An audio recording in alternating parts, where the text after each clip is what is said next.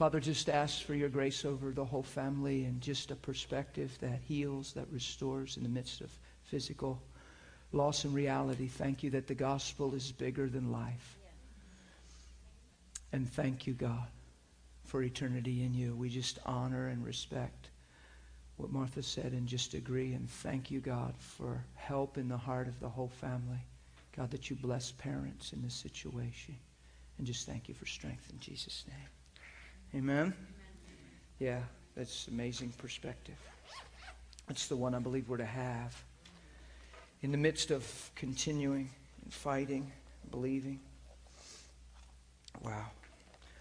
Well, how's everybody doing? It feels like I haven't been here forever. So I miss you guys. It's been a long, long time.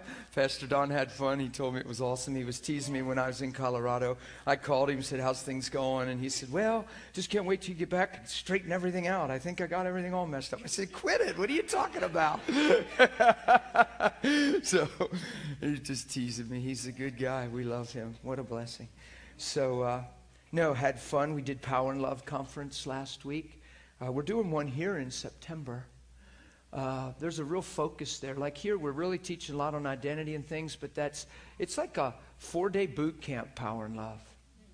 So you're doing identity and plus going out and just moving in God. And Todd seemed to think it was the most impacting Power and Love we've ever had.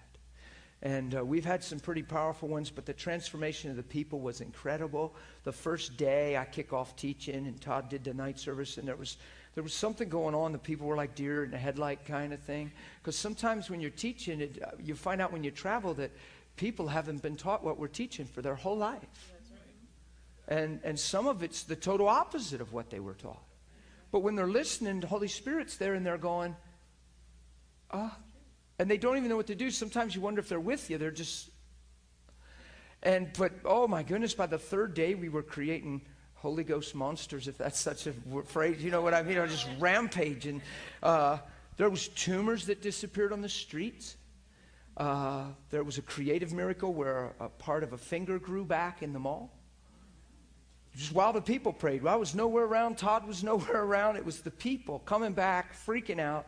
And some of the people that get healed come to the services. There was a young girl hooked up on tubes and all this stuff, had a disease. And the lady prayed for her. And she said, well, listen, can you see anything different that, and the girl's like, she can't do much. And she said, well, then let's just sing this song together, and I'll leave you guys alone, but thanks for letting... She started singing Jesus Loves Me, and the girl's sitting there singing, and the mom's just bawling and bawling. And she said, you don't understand. My daughter couldn't sing. She's never sung. And she's singing Jesus Loves Me. The next day, the mother said, because she stayed in touch with the conference, she said to the little girl, let's try something we've never done before. Is there something you want to do that you've never done? She said, Mommy, I feel hungry. I want to eat. Well, she's on a feed tube because she can't eat. And she said, but I want to eat. And her mom said, you want to eat? She said, yeah. She took out the feed tube and fed her. I saw them on Sunday. They came to church. Yeah, this lady. And she just cried and worshiped, and we preached. And her daughter is being restored miraculously. She was really in a bad situation. It was some disease that had her incapacitated. And tubes are coming out of her, and things are coming alive. So it was just the power of God on the streets, loving. Amen. So there was countless healings. I saw a whole bunch myself. First day, we saw a lady that had the life squeezed out of her. She had so much pain. Her husband was so messed up he couldn't touch. Like if he'd have dropped something on the floor, he couldn't pick it up. There was no way he could get down to pick it up. And we watched his wife get completely healed. I pulled the pen out of his pocket, dropped it. I said, why don't you grab that for me? He just picked it right up. He's bawling. I took it from him, dropped it. I said, you got to do that again. I threw it down. He picked it up again. He's just bawling. It was amazing. So there's things that are possible in God. Amen? So in the tough places and the things that we haven't seen change, we need to continue to keep hope, keep a big perspective, a bigger picture than now, and let's go after God. Amen? Amen. So it's really important. So if you can be a part of Power and Love on September here, it would just be fun. So you'll get a real strong identity, and you'll get to go out on the streets right away. What we're finding is powerful is when you hear the word, to act on it immediately, so it doesn't just become head knowledge. If you act on the word immediately and attach an experience to it, then it becomes your revelation. Or you'll just know a lot about what we should know about, but it doesn't become real, and then it's just stored up here. And that can bite back in time because you know all this stuff, but it seems like there's no real apparent change or increase. And then you're like, well, it's just your knowledge, and it can actually try to condemn you. It can get weird. So let's just pray, man. It's good. I don't know where Pastor Don went, so I just figured that was good. He had that much time. He could build and pour out his heart and do whatever. I thought that was neat. And I'm just going to kick in. I know we were talking about love, and I told you I was going to take my time and become in love, and we'll see where we go. I think we're probably going to end up in some of those places today, if that's okay with everybody. Father, we just thank you. We submit ourselves to you, everybody online. We just thank you that you're here, that there's grace on this school, that you're teaching us, you're training us, and Father, most of all, you're transforming us. And I believe you're causing our eye to be single and our whole bodies flooded with light. Continue to put heaven perspective inside of us. Take us out of the world in our perspective, in our understanding. Take us, even though we're in it, take us out of it, God. And cause us to be in the world but not of it, because we look through a different eye. We live from a place of truth. And Lord God, I thank you that it brings great strength to every person's life. And I just thank you, Father, for it all. In Jesus' name, everything you're doing. Thank you. Thank you, Lord. Amen? Amen. Okay. Let's go to... remember the last time, I don't know if you even remember when I was here last. I was here a long time ago. No, it seems that way. But I was in 1 Corinthians a lot, but we're going to go to 1 John. I'm going to go to 1 John. Thank you, God. I love you, Jesus. I want to talk about, you guys hear me say this all the time, okay? The reason we were created was for God's image. I know it's going to sound to some of you, you can never hear it enough. I think it and preach it every day of my life. It keeps me sober and sharp. Keeps me free from offense. It keeps me from falling into the things of the flesh that people cycle in, because truth makes you free. So if I understand in my prayer life and my communion with the Lord why I'm here, then life's no longer an experiment. Do you know how many people are trying life? Yes. Come on. They're trying to find life as they go. And they cycle for years. They make mistakes. They learn and grow, mature, sometimes never learn and grow, sometimes just deceived for their whole life. Who knows that's possible? So you don't want to learn life as you go. You want to learn life through Jesus Christ, because he is life. He's the way, the truth, and the life, okay? So Jesus reveals the value of our life and the purpose of our life. You understand that? You find yourself in the Lord. I know it sounds a little basic right now because you guys sit under this teaching and we've taught a lot, but I'm just recapping some things so that we can spring off from a real good foundation. Doesn't the Bible say be rooted and grounded in love? Okay, that's so that every place we live from comes from love. It's because we were created in God's image, and God is love. So the fall of man brought a lot of insecurity, brought self-centeredness and self-consciousness on the earth. The fall of man made us self-centered, self-desiring, self-justifying, self-protecting, self-sufficient. And who knows that none of us, if we get really honest, are really doing too well in that arena. There's really not fullness in that place. You always need somebody to do the right thing, say the right thing, or you're let down, you're frustrated, you're mad, you go from happy to sad. It's just a roller coaster ride. Who knows? We've all had that experience at some level and some degree. So here's the deal. The whole purpose of our life is to be found in his image, in the good times and the hard times. When everything's going your way, and actually not to say more so when everything's not, but that's where the real test is a lot of times. When things aren't going the way you prefer and desire, you really can't lose sight of why you're here. You see what I'm saying? So you'll turn inward if you don't understand. If you lose sight of why you're here and who you are, you'll start justifying the flesh. You'll start justifying certain feelings, and you won't find the grace and the strength in Christ to keep living for the right purpose. You follow what I'm saying? So, and hardship can bring that. People just way out of order can bring that. Just being in certain relationships for years where somebody doesn't line up can take a toll on you after a while and start being your teacher and give you reasons. Well, how would you feel if you've been in this thing for 15 years? Next thing you know, that one phrase can sell you cheap. And you can let that person that refuses to shift become your identity. And you don't even realize what's happening. You see what I'm saying? So you really can't lose sight of who you are and why. We are on the earth to be found in God's image. The reason we're born again, I'm just reiterating some stuff. The reason we're saved is not to go to heaven. It's to get heaven back inside of us and get restored back to the Father and the Father inside of us, right? So we're one with Him so that His image is restored in our life and that we can bear witness to His name in the face of life. That's why we're Christians, guys. Now, most of us didn't grow up that way. Most of us grew up and heard Christianity taught that it was all for our sakes. It was about God pampering us, taking care of us, giving us provision, and taking us to heaven one day. And then we're like, not really changed because we're singing songs, why would you love me? Why would you take me to heaven? And really can't understand this mysterious love. It's amazing you're considering me because we think we're such losers. Because we see ourselves for the way we've been, right?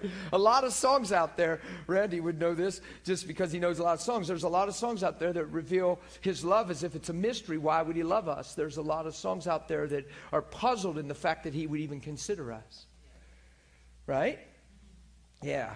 So, well, actually, look at this. Look at this in Hebrews 2. I took you to 1 John 2, but it doesn't take me long to get in the groove of school. So let's go back here to Hebrews 2. I was in the right chapter, just the wrong book. Hebrews 2. Look, this is amazing. Thank you, God. He's talking in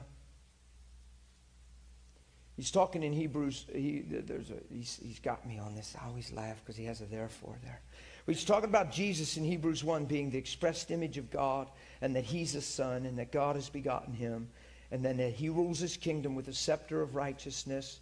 And Hebrews 1 is full of identity and purpose here of foundational truth. And then that His angels are ministering spirits. And then there's some prophecy here. And at the end it talks about the angels are ministering spirits set forth to those who will inherit salvation. And he's just talking about God's purpose in sending the Son, angelic spirits, ministering spirits to the heirs of salvation. He's showing you how important you are to this whole mix. He took the time, hey John, he took the time to send His Son in His expressed image. He bore witness of Himself through His Son. The angels, He made ministers of fire. And then He says, your throne, O God, is forever. A scepter of righteousness is the scepter of your kingdom. That's Hebrews 1:8.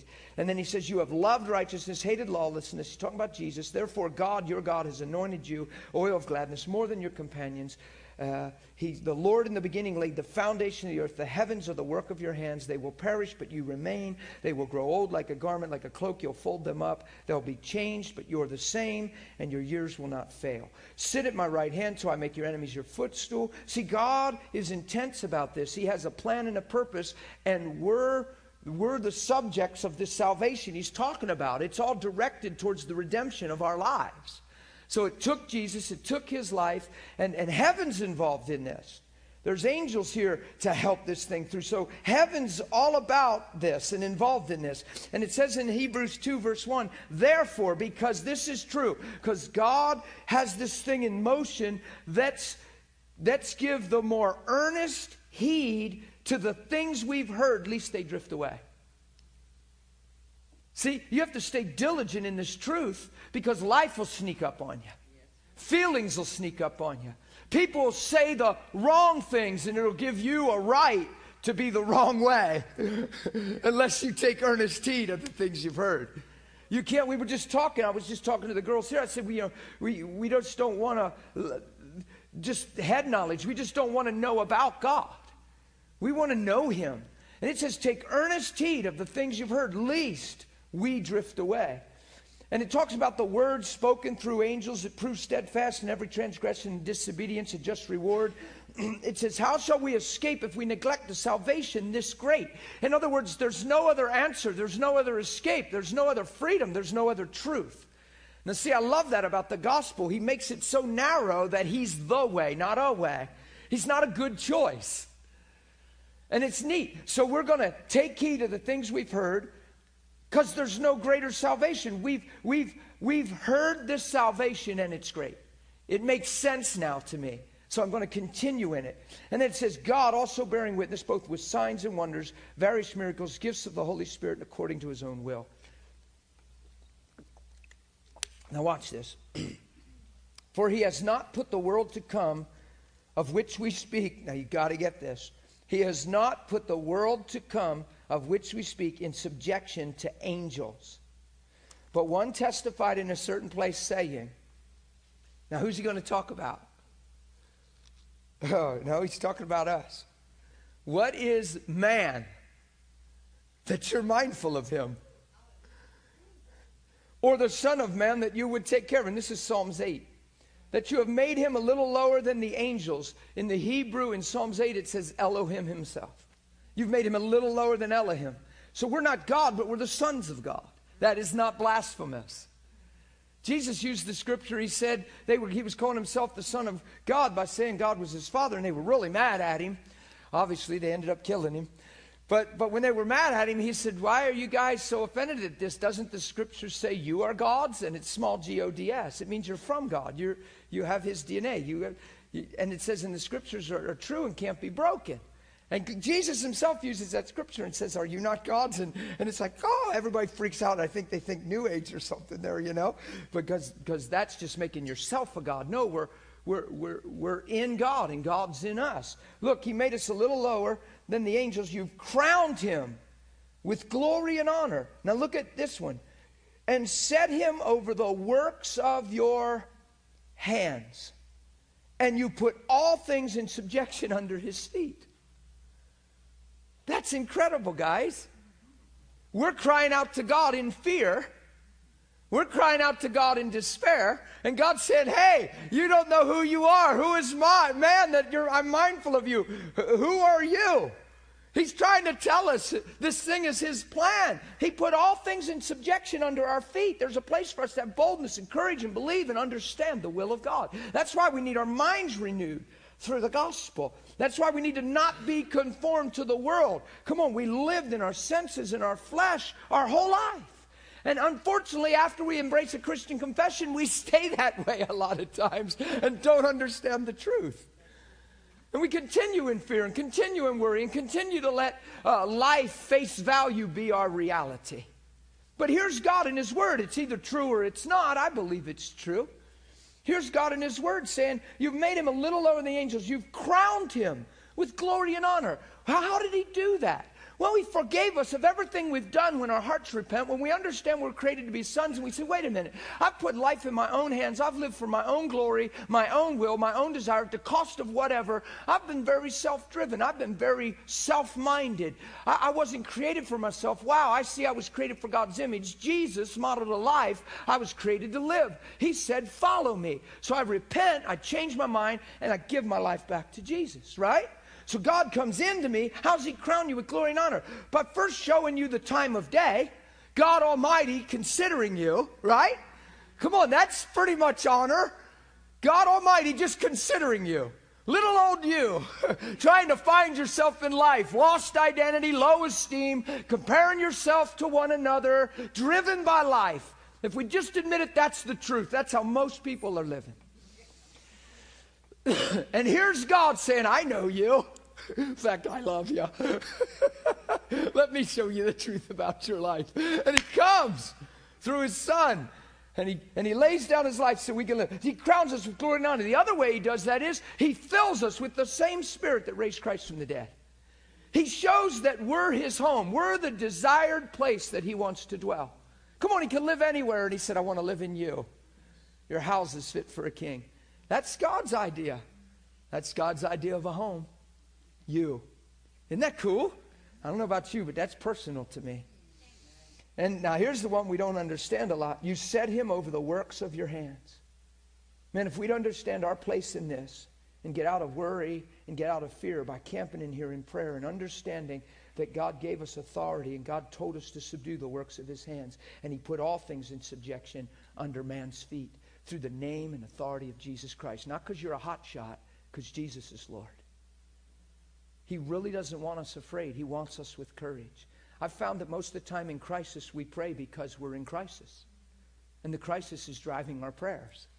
Very little amounts of the time do you see that we really even understand. It's usually, oh no, and then we pray. Oh my God, and then we pray. I've been around this thing enough. I'm in some pretty serious situations. We were when we were out in Colorado. And we end up, it just happens. People take us to situations. And you find that we're good, God-fearing, meaning well people, but really don't understand the authority, the power of his name. We're still trying to figure out God's will. We're still perplexed. And we're still trying the gospel, hoping it works. A lot of times we're reduced to that. We don't understand. All things are in subjection, what? Under whose feet? Well, he was talking about us. His, small H-I-S. Think about it. Whose feet? Ours. Is that in your Bible? Is that true? Is the Word of God true? So is that for us to believe? What's he say right before that? And set him over the... He said, you set man over the works of your, capital Y-O, your hands, and you have put all things in subjection under his feet. No, did you have a comment? Oh, yeah, like I just got that the other day. Okay, just share, man. You got the mic. Preach.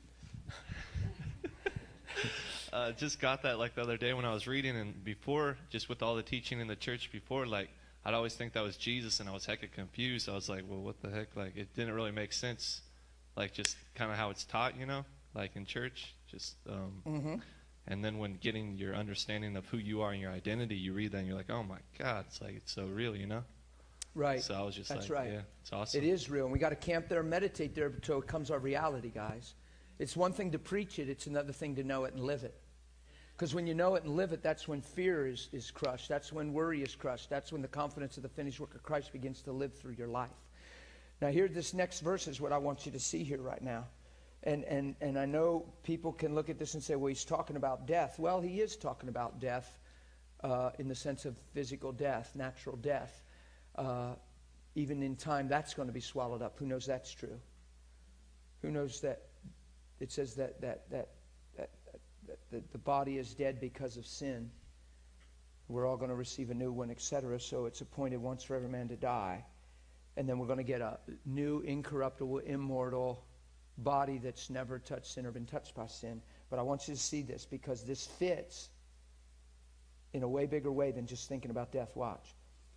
You've set him over the works of your hands. You put all things in subjection under his feet. For in that he, God, who's doing this? God. He put all things in subjection under him, small h-I-M, meaning man.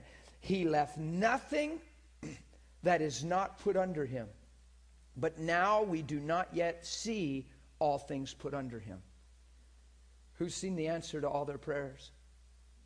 Who's seen the total recovery and healing of all their situations? Who's seen everything go the way the Bible says it's supposed to? But yet all things are placed in subjection under our feet, it says. And that we are in authority over the works of his hands. For in that he put all in subjection under him. He left nothing that is not under him. But now we don't yet see all things under him. But look what the next 4 words say in verse 9. But we see Jesus. Where do you fix your eyes when you don't see things in subjection to what you believe you have authority in? Where do you have to keep looking? What do we tend to do when things don't make sense? Come up with explanations, make analogies, and create theory. And the Bible says when things aren't in subjection, you better keep your eyes on Jesus. Because he's the truth. And we're growing in him. And if we come up with an answer apart from him, you're going to definitely create a ceiling, and you're going to let your experience remain your experience. Isn't this talking about increase and growth and keeping your heart in a good place? He crowned us with glory and honor. He set us over the works of his hands and put all things in subjection under our feet. What did he say in Luke? Behold, I give you authority over all the power of the enemy. Right? Behold, I give you authority to tread upon serpents, scorpions, and all the power of the enemy, and nothing by any means shall harm you. And sometimes it seems like we're harmed. Sometimes it seems like things don't submit. But the Bible's teaching us there's a place to grow in authority. There's a place to grow in love. There's a place to grow in understanding to where we can move in the subduing of all things because he set us over the works of his hands. See, this is true. This is the Bible. We're going to find, we could fight about this the rest of our life and compare our losses, our experiences, and how much we were in faith and how much we prayed and how much we this. But one day we're going to stand before God and really realize this was the truth the whole time. And some of us are so busy thinking other things, feeling like people, fighting over stuff, defending our losses. And we have to get in a place where no matter what, if things aren't in subjection, we see Jesus. Because that's where authority is going to increase. That's where anointing is going to increase. You following what I'm saying? I've got situations in my life that some of them that just need to change. And then I took my granddaughter up to New Life for Girls yesterday. It was fun. And she said she wanted to go. She said, Grandpa, where are you going? And I said, I'm going up to a place, honey, to teach some ladies. I explained where their lives were and what they had done with their lives in a childlike way so she understood. I said, and Jesus is healing them and making them all better, and he's encouraging them and he's changing their lives. And Grandpa's going to go up there and teach them. I go up there every month and I'm just going to cheer them on, honey. And she said, I want to go. I said, you really want to go? She said, yeah. And my wife was like, you think she'll be okay? I said, I think she'll be fine. It's not that long. We went up. And she went in with me, and she sat right on the front little bleacher up there. But, man, we had fun because I preached the gospel, and just preached who they are. And they call me Happy Dan. I haven't figured that out yet, but they call me Happy Dan up there for 11 years. But at the end, I told them about the first time my granddaughter and I ever prayed for a sick person in public together. And she was barely 3. And I told them the story up there and how God healed this lady, and she was overwhelmed and crying, and how I taught my granddaughter because she was really tired. When a 3-year-old is tired and ready to go, they're ready to go. And we bump into this lady in crucial pain, burning, fibromyalgia, flaring up all over her. And we went to pray for her, and I asked permission from my little granddaughter. Rather than, well, you need to just behave so we can pray. This lady needs prayer. I actually said, honey, I realize you're really, really tired and you want to go, and I told you I would take you. But I'm just wondering, do you have time, and is it okay if we would just stop and pray for this lady? I can tell she's in a lot of pain. And I said, if we pray for her, I think Jesus will come and make her all better. What do you think? She said, that'd be okay. I said, good. So we went and prayed for her, and Jesus healed her right out. And this lady's bawling, having a fit. And when we got in the car, I taught my granddaughter how proud I was of her because I taught her selflessness through that. And how it would have been easy for her to say, well, I just want to go home.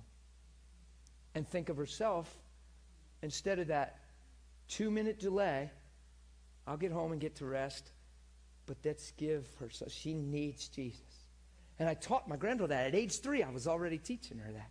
And she's sitting there looking at me, smiling. And it wasn't shortly right after that, she started hearing people in the family that weren't even thinking Jesus, on sides of the family that aren't even thinking, saying, boy, my head hurts, or boy, I gotta. And she'd say, I will pray. Jesus will make you all better. And she'd pray. And we had several encounters right in a row where the Spirit of God came on family members, healed them instantly through my little 3-year-old granddaughter.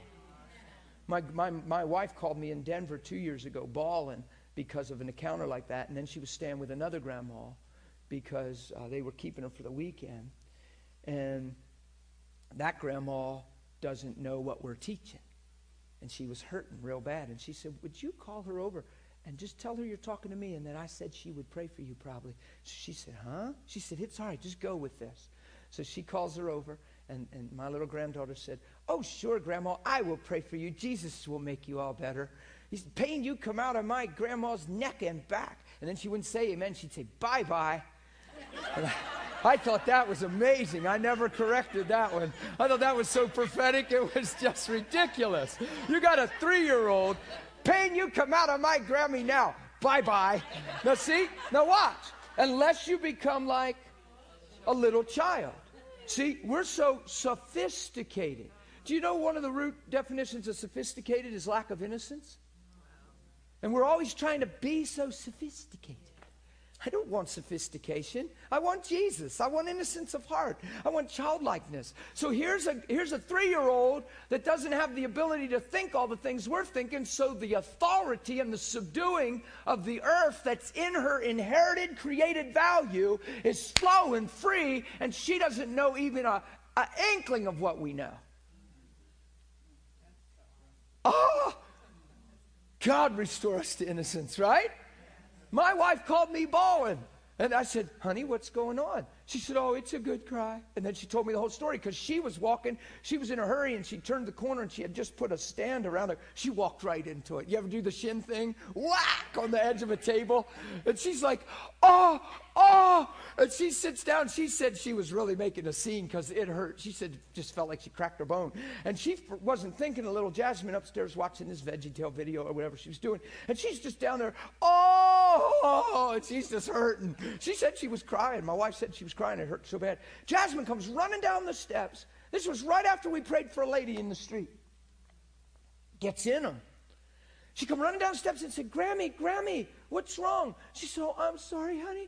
I didn't mean to upset you. I'm sorry. She said, what? She said, oh, Grammy just hit her leg. I'm sorry. I didn't mean to scare you. She said, oh, no, it's okay, Grammy. I will pray for you. You will be all better. She goes right over. Pain, you come out on my Grammy now. Bye-bye. My wife, the reason she was bawling, the presence of God when she was praying came over her like a blanket. Down over her, and every trace of pain left her leg as if she never bumped it. Out of a 3-year-old that can't talk herself out of it and think so much and be so flesh conscious and intellectual and, oh, come on, make us like a child, God. You see? So and he loves us and he loves our relationship. So I took it to New Life. And the reason I'm saying this is the dominion authority thing. I told that story at New Life for Girls. And then I just said, stand to your feet, girls. Let's just pray. We're going to bless you. Olivia, I saw your mom up there. She's a wild lady. She's fun. She comes in. She's just on it. She's so good. But she had the leaders somewhere, and then she came in and sat in for a little. But she's a cheerleader too, man. She's like, amen, brother. She's sitting there. She got her posture. That's how she looks. She's so sweet. So I'm preaching, but she had slipped out. She had to go. But we stood all the girls up. We're praying. And while we're praying, I just heard bladder infection. And I thought, well, that's not a super common thing. There's not a lot of girls in the room, but I know that. Because I said, God, I told that healing testimony, I feel like God just going to heal girls right now. And my granddaughter's standing right there listening to Grandpa and watching. It's just fun. It's a neat experience. She's only 5, and it's just like good experience. And so I said, I'm just going to pray. And I started praying, and I said some things. And as I said this list of things, I realized they're all in the room. So I just stopped and I said, listen, I need to just do this. I'm not praying general. I said, somebody who has the bladder infection. I hear bladder infection as strong as can be. Somebody has. And this lady shoots her hand right up. Well, she's new to the program. And then another lady and another lady. It was 3 of them. And I thought, you got to be kidding me. And I said, listen, I'm not a feeling teaching guy, manifestation much guy, but God does touch people. And I said, put your hand on your bladder. You're going to feel the presence of God burn into your bladder, and you're going to feel God healing your bladder and take this thing. Well, it was so fun because the new girl, she didn't put her hand on her bladder. She just holding her seat or the pew. And the other 2 girls went like this. Well, I watched them. This one girl went. That's just a fun thing. The other girl does the same thing. I thought, God, you're toasting these girls. This is good. And I said, get them, God, and bless them and be healed. And I said, honey, I need you to put your hand. This is going to be a neat experience. She looked up at me. She looked a little nervous. She looked up at me. I said, put your hand right here. She put her hand there, and she went. She put both hands there. She didn't even move them. We're praying, and I came over. I said, I told you, God loves you so much. You were going to. She went. Now she's crying. I said, who has man, you can hardly bend your elbow. Something froze up and there's so much pain in it. You don't know what's wrong. And this girl went, I said, just open it, honey. It's okay. She went, she's crying. Who has this? And we just went boo, boo, boo. And my granddaughter's sitting. So I got to get in the truck and talk to her about that and how we have authority in Jesus and we can see and hear things in love for people and God will come. Or we can be caught up with how we feel. what we don't like, where we need to go, and all that other stuff can be in the way and desensitize us to the heart of God. But you can teach your little grandchild that.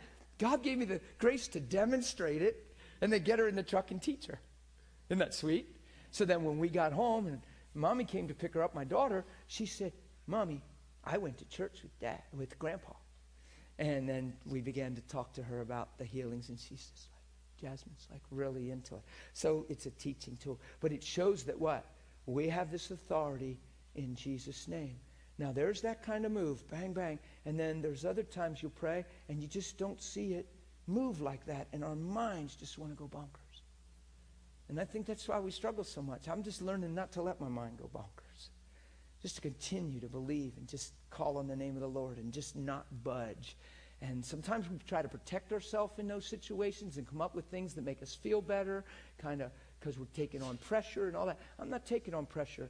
I have the privilege of Jesus. I want to know him more. I need to know him more. I'm doing the best to understand, and I'm giving my best in faith, and I'm going after God, and I'm not changing my mind.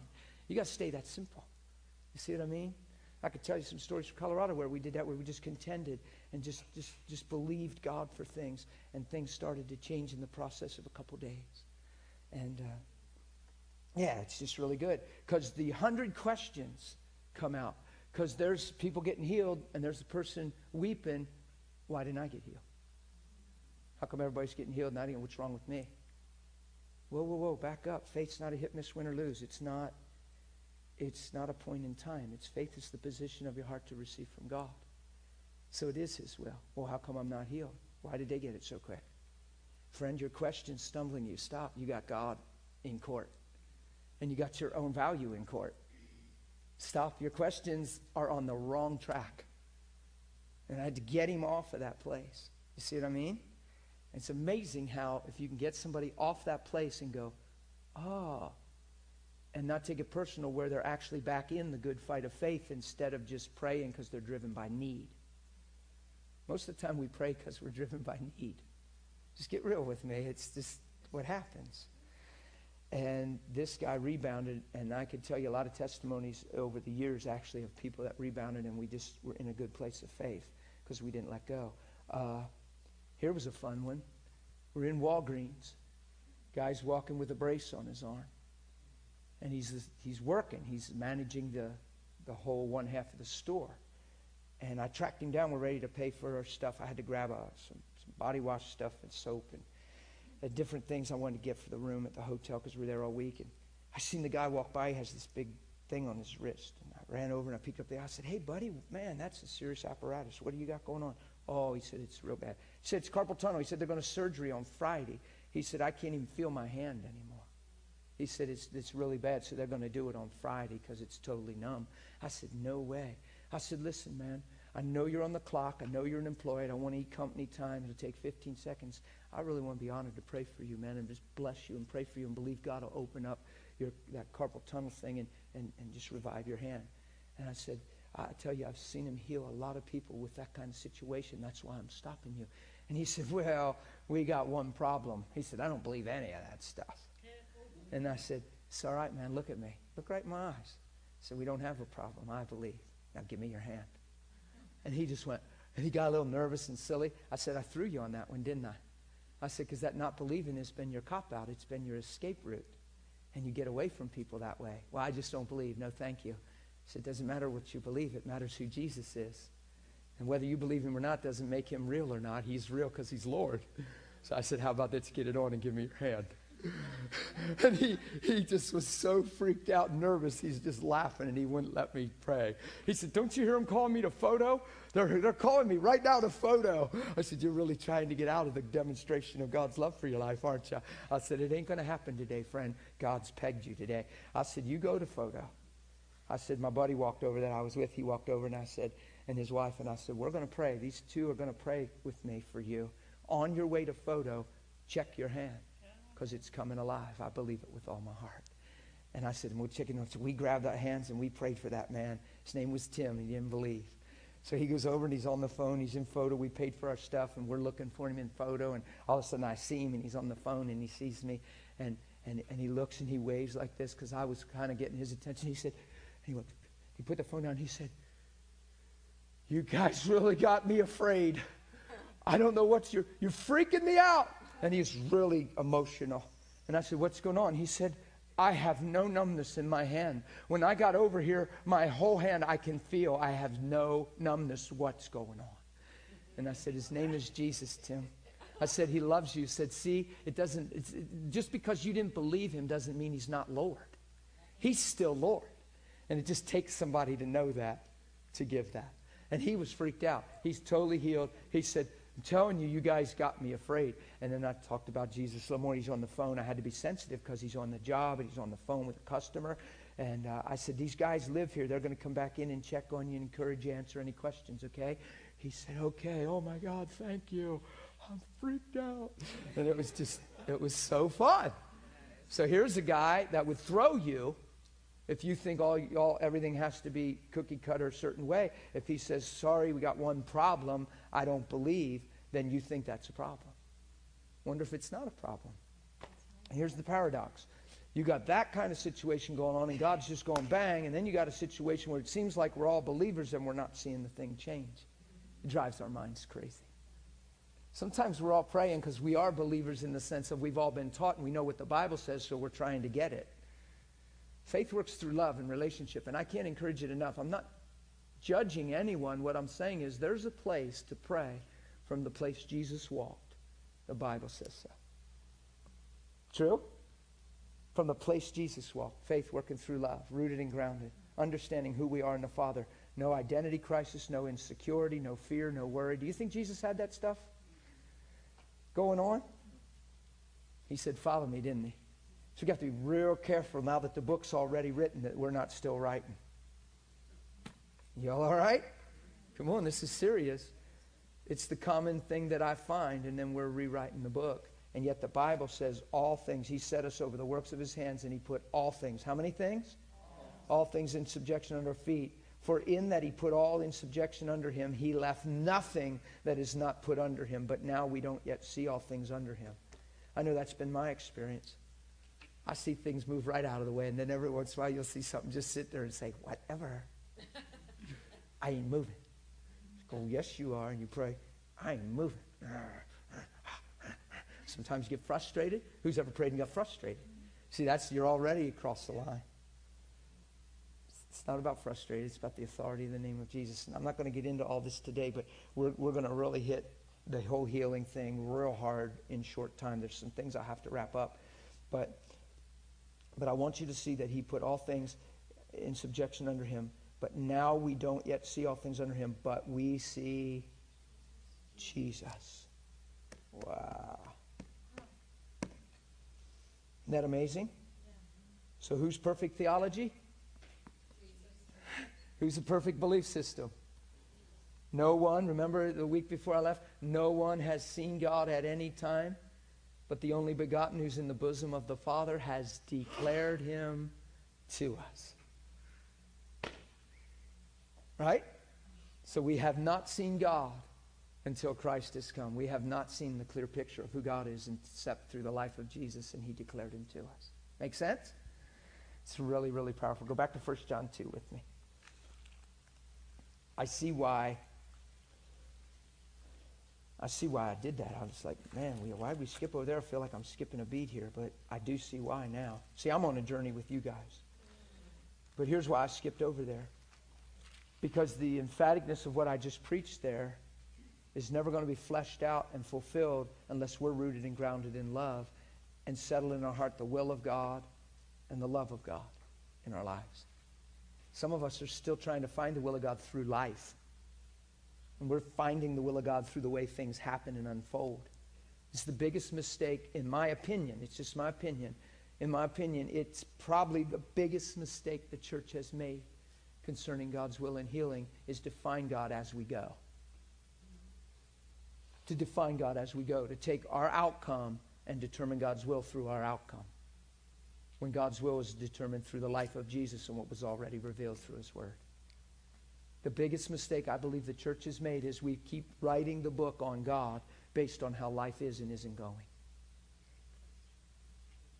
I was pastoring years ago at a church, and And I had somebody give me a video. They sent the video in. They said, you want to watch this? They sent it to the church.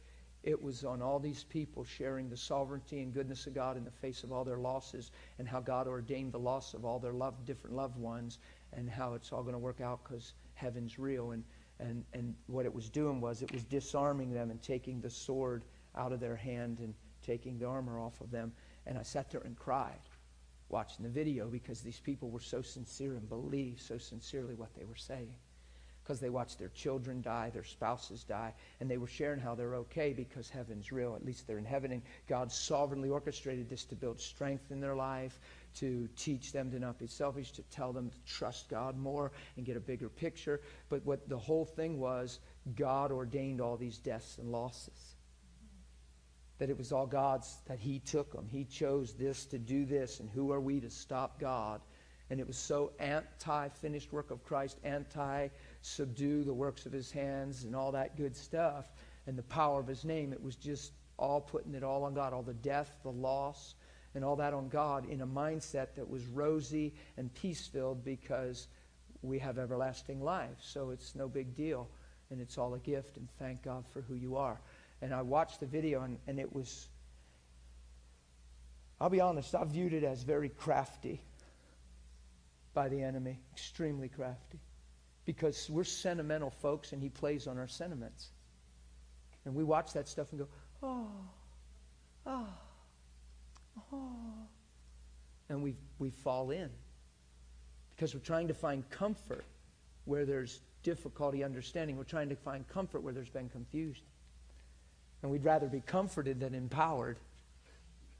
But if we'd ever get empowered, we'd need comforted a whole lot less. Come on, I'm just talking straight. So these people had come up with an analogy of their loss and put God in such a position that they were finding grace through what they believed, but giving up all power and authority of His name and ability to pray with results. So it was like disarming the church. The video was actually disarming the church. You follow what I'm saying? It's very serious. I sat there and cried and cried and cried. Because what it's saying is whatever will be, will be. And once God ordains it, hey, it's the way it is. It doesn't matter how much you pray. So might as well just quit praying, because God's the one that is rolling the ball on this stuff. He saw fit to give my child cancer. Who am I to question God? That's the way the video was. And if God in His perfect will and His sovereignty chose fit, who am I as the clay to question Him? They're using stuff like Romans 9. And then who am I to question Him? And then just we'll find grace in the death and in the loss, and we'll learn through this and become better people, because He alone is God. And I've been in those scenarios where it's offensive if you suggest praying for their child. I was in Ohio, and it was a very difficult situation. And I was so ripped by it. And I had to be careful that it wasn't just my feelings trying to press through. And I began to share and talk. And they said, yeah, but see, that's what... And they started to contest a little, and I didn't want to contest. Their child's dying, and I wasn't trying to debate. And I actually had a great liberty to end up praying. They left me, actually, they saw my heart, and they really left me pray for their daughter. And actually, I don't even know whatever happened in that situation, because there's so many things like that. But in the beginning, it was offensive. The suggestion to pray for the girl was offensive, because they had settled that it's all the working of God's plan. Why pray? See what I'm saying? And if you listen to how they're thinking, if you're not sharp in the word, if you don't, your sentiments will go, oh. Your feelings and emotions will agree. You can actually hear what they're saying if you're not really following the life of Jesus and His word. You get pulled into that stuff. It's very difficult. I believe it's a seductive mindset. It's crafty. I'll leave it at that. It's very crafty. You know what word I'm applying when I say crafty. That kind of thinking doesn't come from the Word of God. It comes from sentiment, mental humanity listening to a voice that's trying to find surface comfort. So, if we're rooted and grounded in love, and we understand these things from the perspective of love.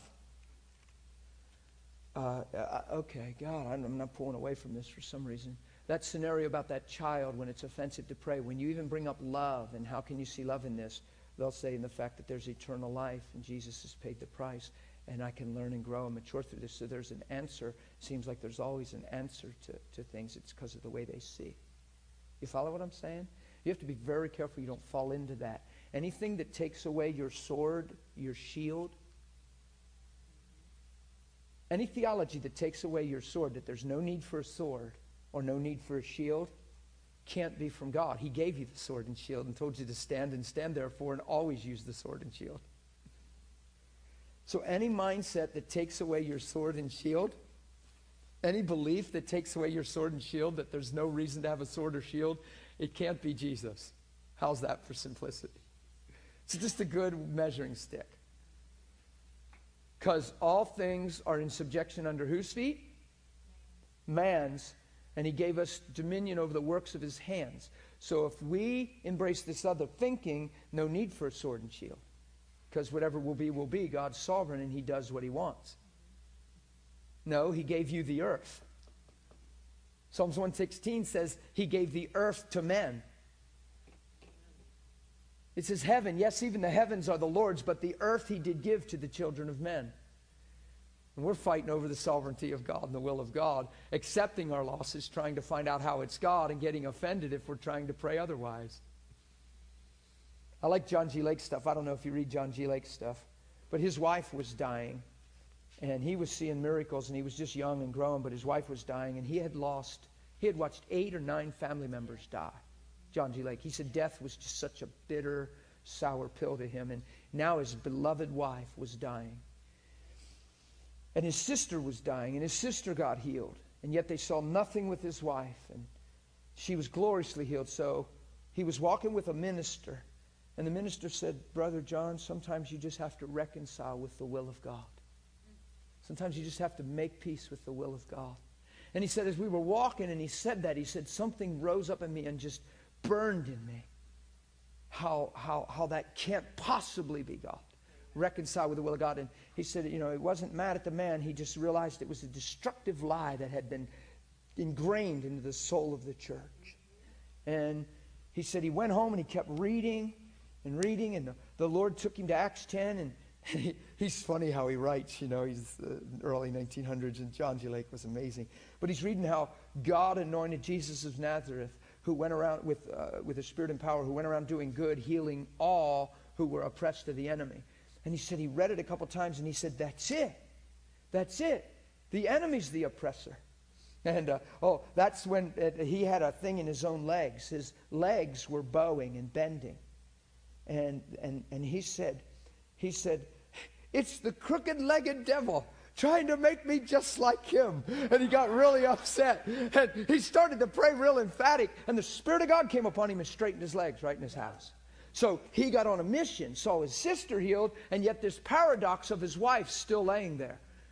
His legs are healed, his sister's healed, and now his wife's dying. That stuff can try to drive your mind bananas because you've prayed your best prayer.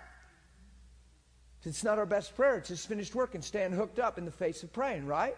So he said, this minister said that. This rose up in him, and he's like, grr. And he left that man, and he determined to just go after God, and he called Alexander Dowie. He got on the phone. He gathered his whole family in faith and said, come to the house tomorrow at 9 because Jenny's getting out of the bed. He got militant. He wired Dowie. Dowie said, we're praying. We're with you, buddy.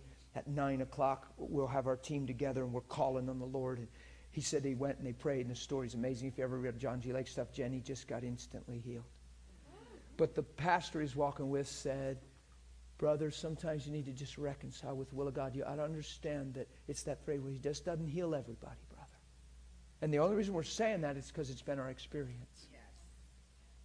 But you can't find that declared by Jesus. That wasn't Jesus' experience ever.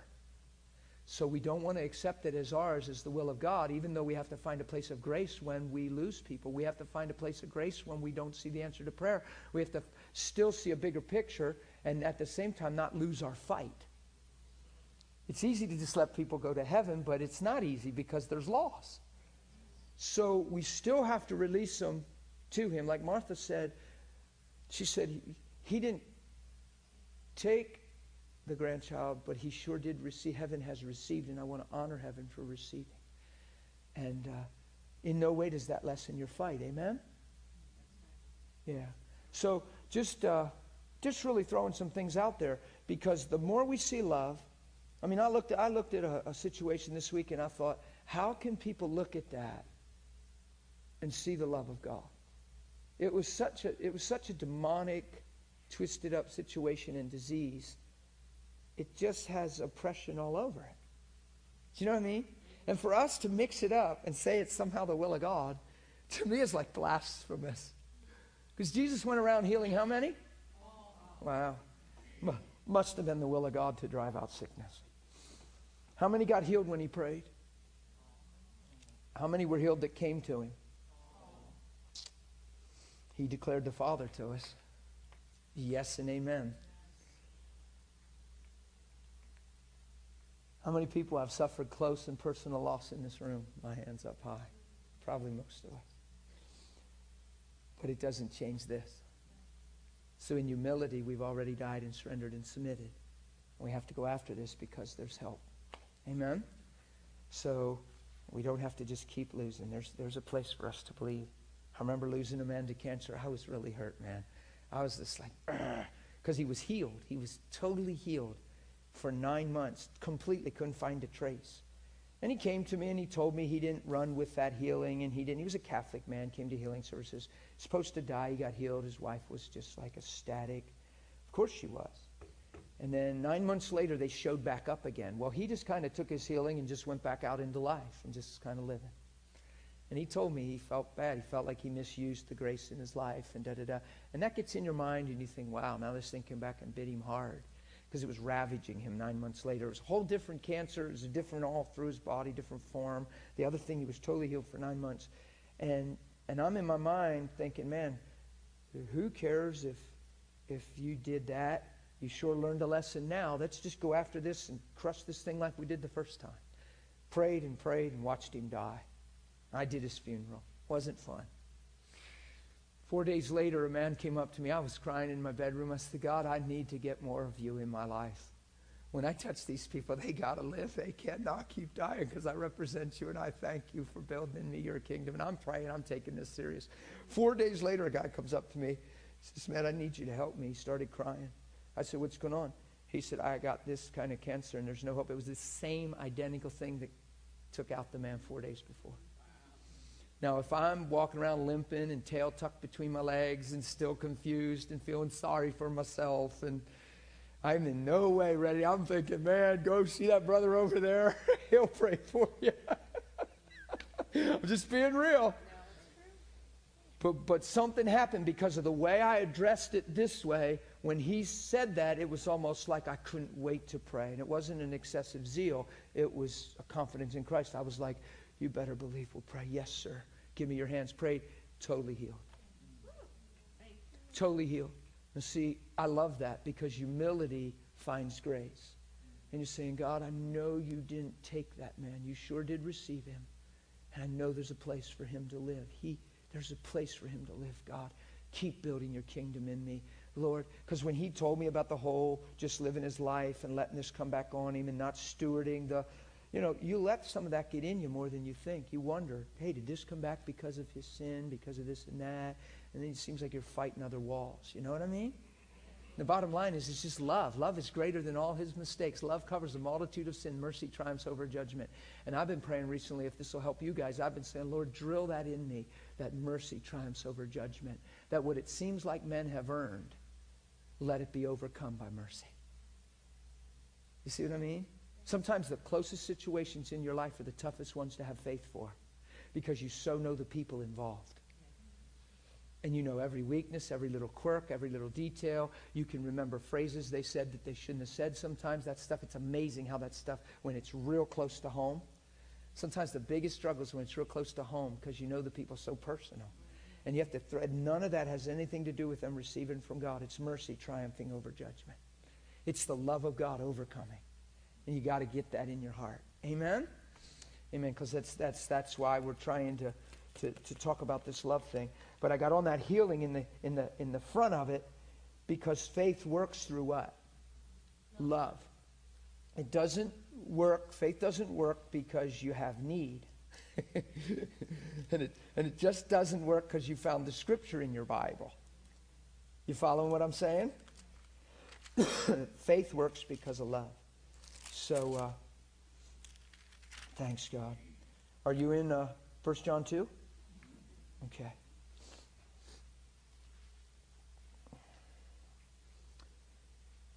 Look at verse 3. By this we know that we know him if we keep his commandments. So walking out his word is the revelation of knowing God. It's not just going to church, sitting in a service. When we're living his word, it reveals that we know him because his word's taken priority in our life. We're not just trying to live his word. We're living his word. We become one with him. We know God. It's just like walking in love. Beloved, let us love one another because everyone that loveth is born of God and knows God. He that loveth not just doesn't know God. So knowing God is revealed by walking out his word and becoming love. He who says, I know him and doesn't keep his word is a liar and the truth's not in him.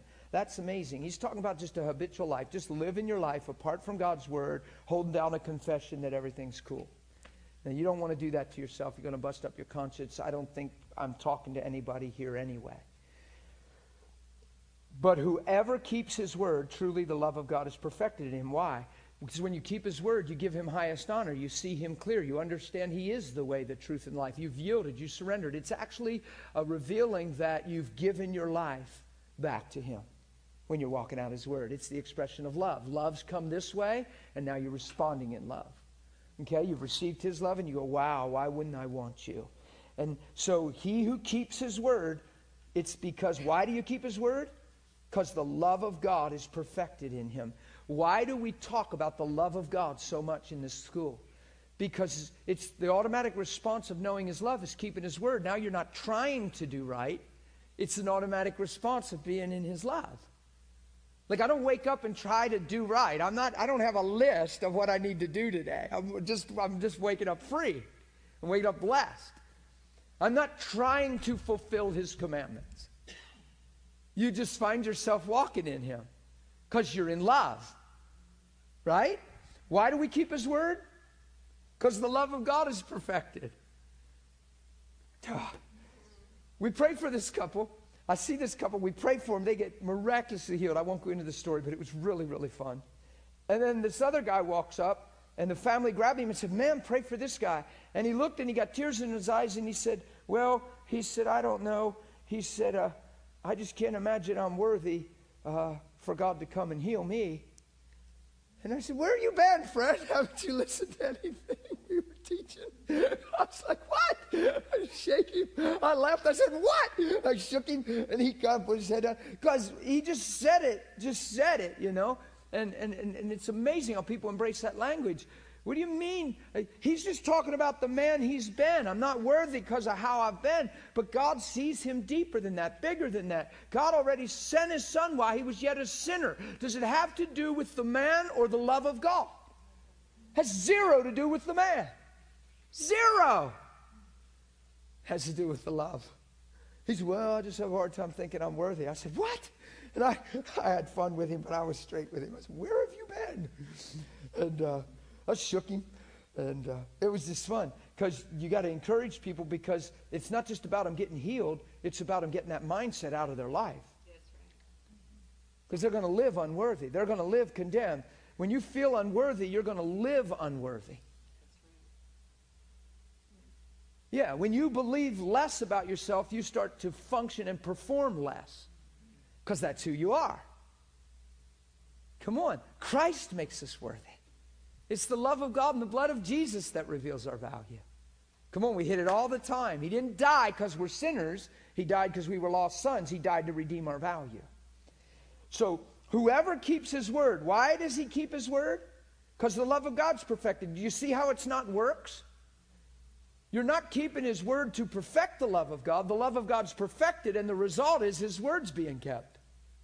Do you see the difference?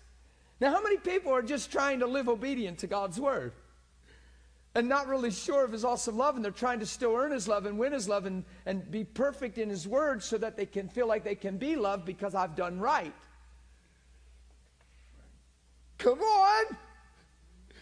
No, he's done right because he loves us. We start there and then we'll do well. Don't ever forget that, guys. Come on, we're in like the 7th or 8th week of the school, and I feel like this is important. Whoever keeps his word, truly the love of God is perfected in him. By this we know that we are in him. Oh my goodness. So the love of God's perfected in me, and it shows me I'm in him, and the result of that is I'm keeping his word. Why? Because I'm in love. I'm yielded to him. I'm saying, yes, the greatest thing you can do is be loved by God. Greatest thing you can do is take a walk with nobody around. Just, God, you love me so much. You paid the price for my life because you saw who I was from the beginning. You made me with purpose. I didn't know any of that. I lived this. And some days I was willful and I was just arrogant and I was just stubborn. Somehow it didn't change you because you know who I am. Thanks for bringing the best out in me. Thanks for loving me when I was so unlovely. Thanks for coming and finding me when I was so lost. God, thank you that you're showing me I have a greater potential, a greater value in you. God, thank you for redeeming my life. Man, that's got to be so just you and God one in that place right there. Why? Because then you'll find yourself keeping his word. So people that aren't keeping his word, what's it mean? Does it mean they're just willful, ignorant, and disobedient people? It means they don't understand his love. True? Wow. So they're still trying to win it, maybe. I've found good people still trying to prove themselves. Good people. They're not even bad people. You know what I mean by that? They're not trying to mess up, but they're trying to earn God's love. God's love has freely come. So let's watch this. He who says, see, here's why we have to be perfected in God's love. Perfected in God's love. Here's the definition right here for perfected. To complete, to accomplish, to carry through to the end, to bring a successful conclusion, to reach the goal, to fulfill. Wow. The word perfect means a signifying of bringing into maturity and completion. That's the word perfected. Whoever keeps his word, truly the love of God is perfected in him. By this we know that we are in him. And it's by love being perfected. Now the next verse, because we quote this next verse, but look, it's on the heels of what we just said. Look at the next verse. He who says he abides in him, then ought to walk himself also as what? He walked. Why? Because he walked in perfect love. It's so cool. When he walked in perfect love, what did he do? Constantly good, healing, setting free, casting out devils. Did everybody get healed? Why? Perfect love. Not just talk about human empathy, emotion. Sometimes it's so personal. You know, people say it's faith. This is a hard one to talk about because you'll hurt folks. People will get offended when you say this, but I'm going to take a risk. Sometimes the situation is so close to your own personal heart, the value of the family member, the person, and we're calling it faith, and it's because this human thing is so strong. It's more sentiment and empathy and human value and human purpose than actually God's love for the person, the finished work of Christ and the power of God. You can't, I can't lose you. And you're praying like crazy because you're really driven by the fear of losing them. And the whole time you're calling it faith because you're praying. We don't understand that. See, Jesus wasn't moved by any of those fears. You see what I mean? We put higher value on some people than other people. There's some people we get close to, we get so, you know what it means to be cliquey and stuff. I'm not saying it's wrong to have what we call a best friend, but you have to be careful that your best friend doesn't value. It's just because you connect and you're close and you've learned to be, but your best friend shouldn't have a way higher value in your heart than everybody else in the world. Serious. You don't have a favorite. You have people you get along with, people God's connected you with, but you can't have your best friend at the cost of others because if something, starts to interfere with your best friend's life, now you have animosity or this and that because why? It's a personal thing. It's your best friend. That's something we don't understand a lot on the earth. Because we value some way higher than others. And it makes us a sitting duck when trouble comes. You got Sister Sally in the church. She's the sweetest lady on the planet, man. And I mean, she walks by flowers and they just bloom. They're like, and you're like, she is so sweet. She's just like, hey, Jesus. And she's shining. She's just the sweetest lady. And all of a sudden you find out she has cancer. And you go, oh my God, not Sister Sally. No way. And you call your friends, Sally got cancer. We got to pray. And it's because of who Sally is that you're so moved. I'm just saying. It's who God is in his promise. It's always about covenant. It's not about, not Sally, no way. We got to really press in, brother. You're already in trouble. It's already works. It's already sentiment and emotion and human stuff. You get an extra drive because it's Sally. And now you're way in the way. God doesn't heal because of that. Now you're praying, Sally's such a precious lady. She does this, and you got her resume before the throne. You think God doesn't know all that? It's not man's works. I saw a man with completely blind eyes in Michigan get his eyesight back. They led him up to me, and I got caught praying for a lot of people because the way God was moving. I try not to do that, but I got really caught that day. But they brought him to me, walked him up, and the lady on one side and the lady on the other side started really crying. The lady who was talking to me was really crying. She said, this man has glaucoma. He's lost his eyesight. He's Dr. So-and-so. She said, he is such a good man. He has helped so many people. And she's so full of empathy. He has been, and everybody loves him. And this just can't happen to him.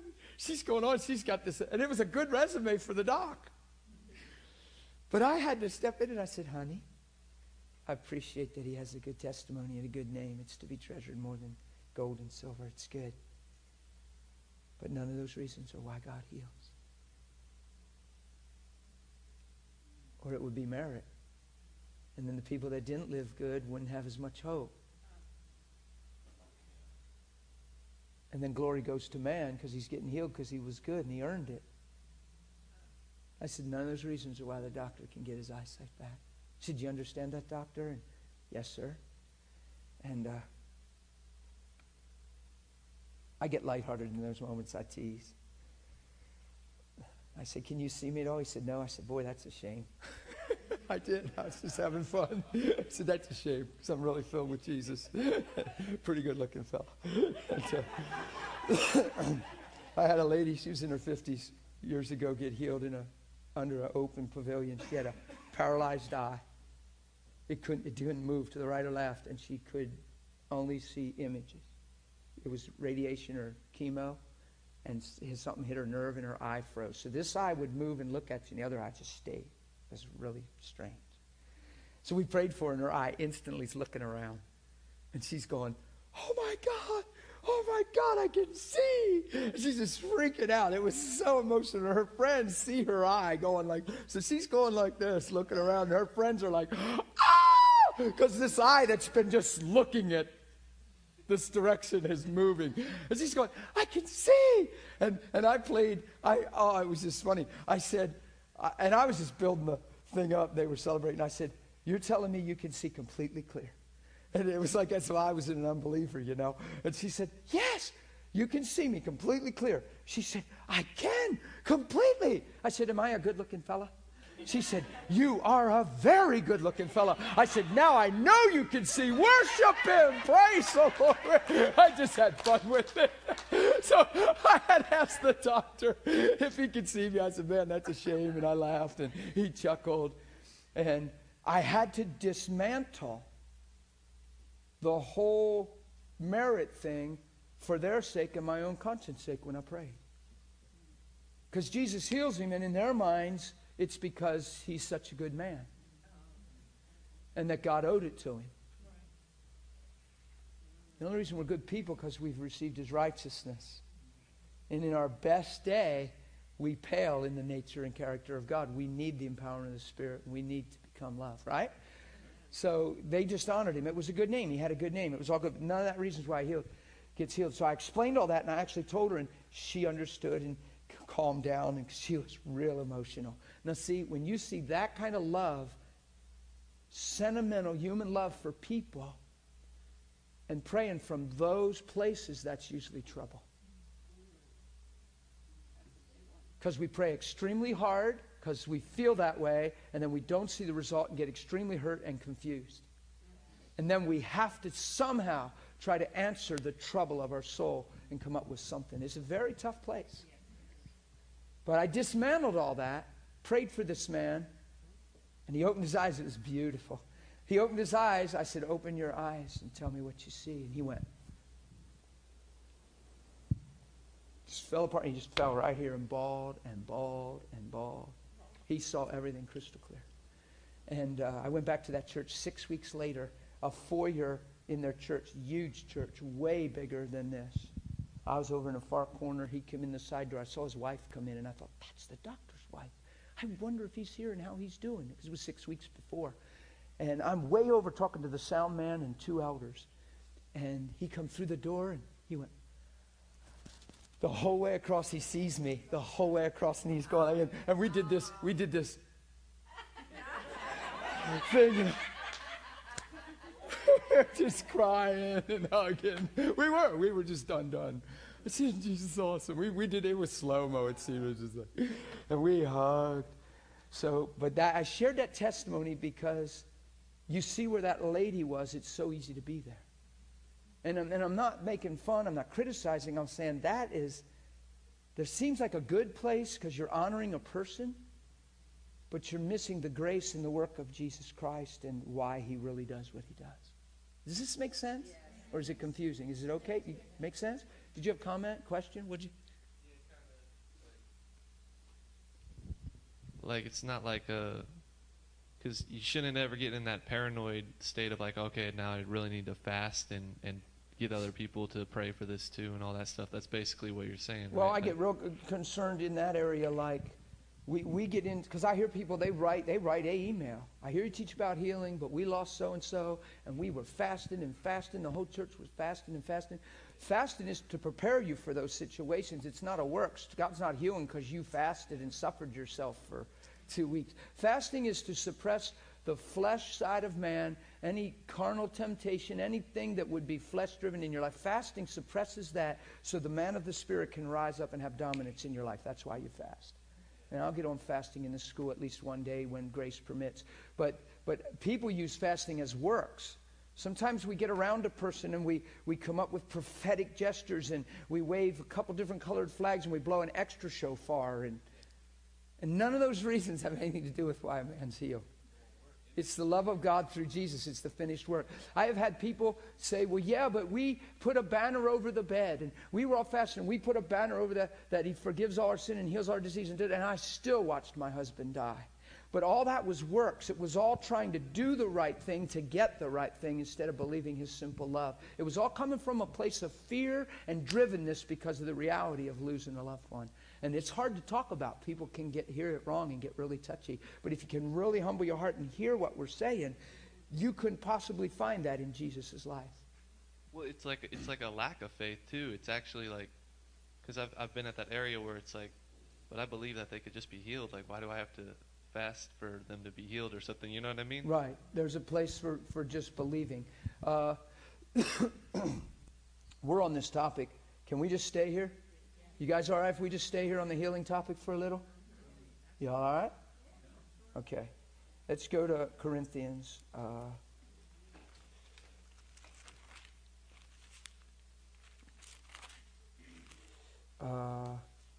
think we're one. Let's just hit 2 Corinthians chapter 1 quick. No, I totally agree with you. There's a place for faith to arrive to a place where faith just is where. Well, let me just start off this when we're talking about healing. It is imperative that this is paramount to me. This is the number one thing to me. You have to lock in your heart and settle right now, ahead of time, before you ever pray for anybody else, and even concerning God, you have to lock in and settle in your heart based on the Word and what the Word reveals. You have to settle on the will of God to heal. It's still the big hot potato out there. It shouldn't be a hot potato. You have to settle that. The will of God to heal has to be established in your life if you're ever going to have faith. Because if you don't understand the will of God, how can you have faith? You just have hope that the need gets changed. Faith is the substance, the realization of what you're hoping for. When we pray for the sick, do we hope they're healed? Do we? But faith is the realization of that hope. How can you have a realization, a knowing of your hope without knowing the will of God? It's the evidence of what you haven't yet seen. How can you have an inner evidence of what hasn't been seen? By knowing God's yes in the situation. It's the only way. Faith is found when the will of God's revealed. Faith comes by hearing, and hearing by the Word, and it works through love. You follow what faith does? How can I have Bible faith if I haven't settled the will of God in the situation I'm believing for? Because if not, then maybe He will, maybe He won't. But let's pray because we have need. No authority, no subduing of the workers of His hands, because we don't even understand the heart of God in the matter, so we're just crying out. And that's what we at large have been reduced to on the earth. Everybody prays when there's trouble. Come on, it's easy to pray when there's a problem. That's the first response. People that don't even really believe in God pray when things get really tight and cry out to a God out there somewhere and hope He answers.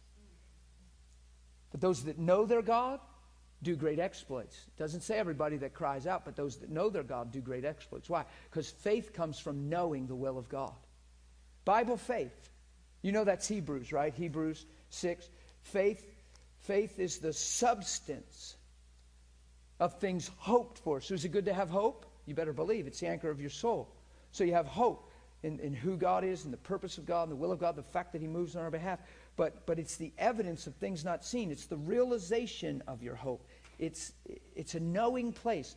Here's the thought. How can I be that sure in my heart that what I'm going for can happen if I don't know God's take on it? If I still have Him in a mystery, then my heart's in a mystery. You following me? You're going to see this real clear. 2 Corinthians chapter 1. Okay. Man, I didn't know we were getting on this topic, but we're here. I feel real gracious to go there. I was trying to go to 1 John 2, but it just wasn't happening. Yeah. In this confidence, verse 15, he's talking to the Corinthians. Just follow me. You'll make sense of this. In this confidence, I intended to come to you before that you might have a second benefit.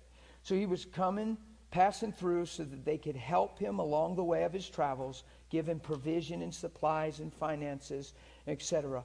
And now he's coming back by again so they could have a second benefit, so they could help him out again. So they're given to the work of the gospel, right? Bless you, Richard. Good to see you, buddy.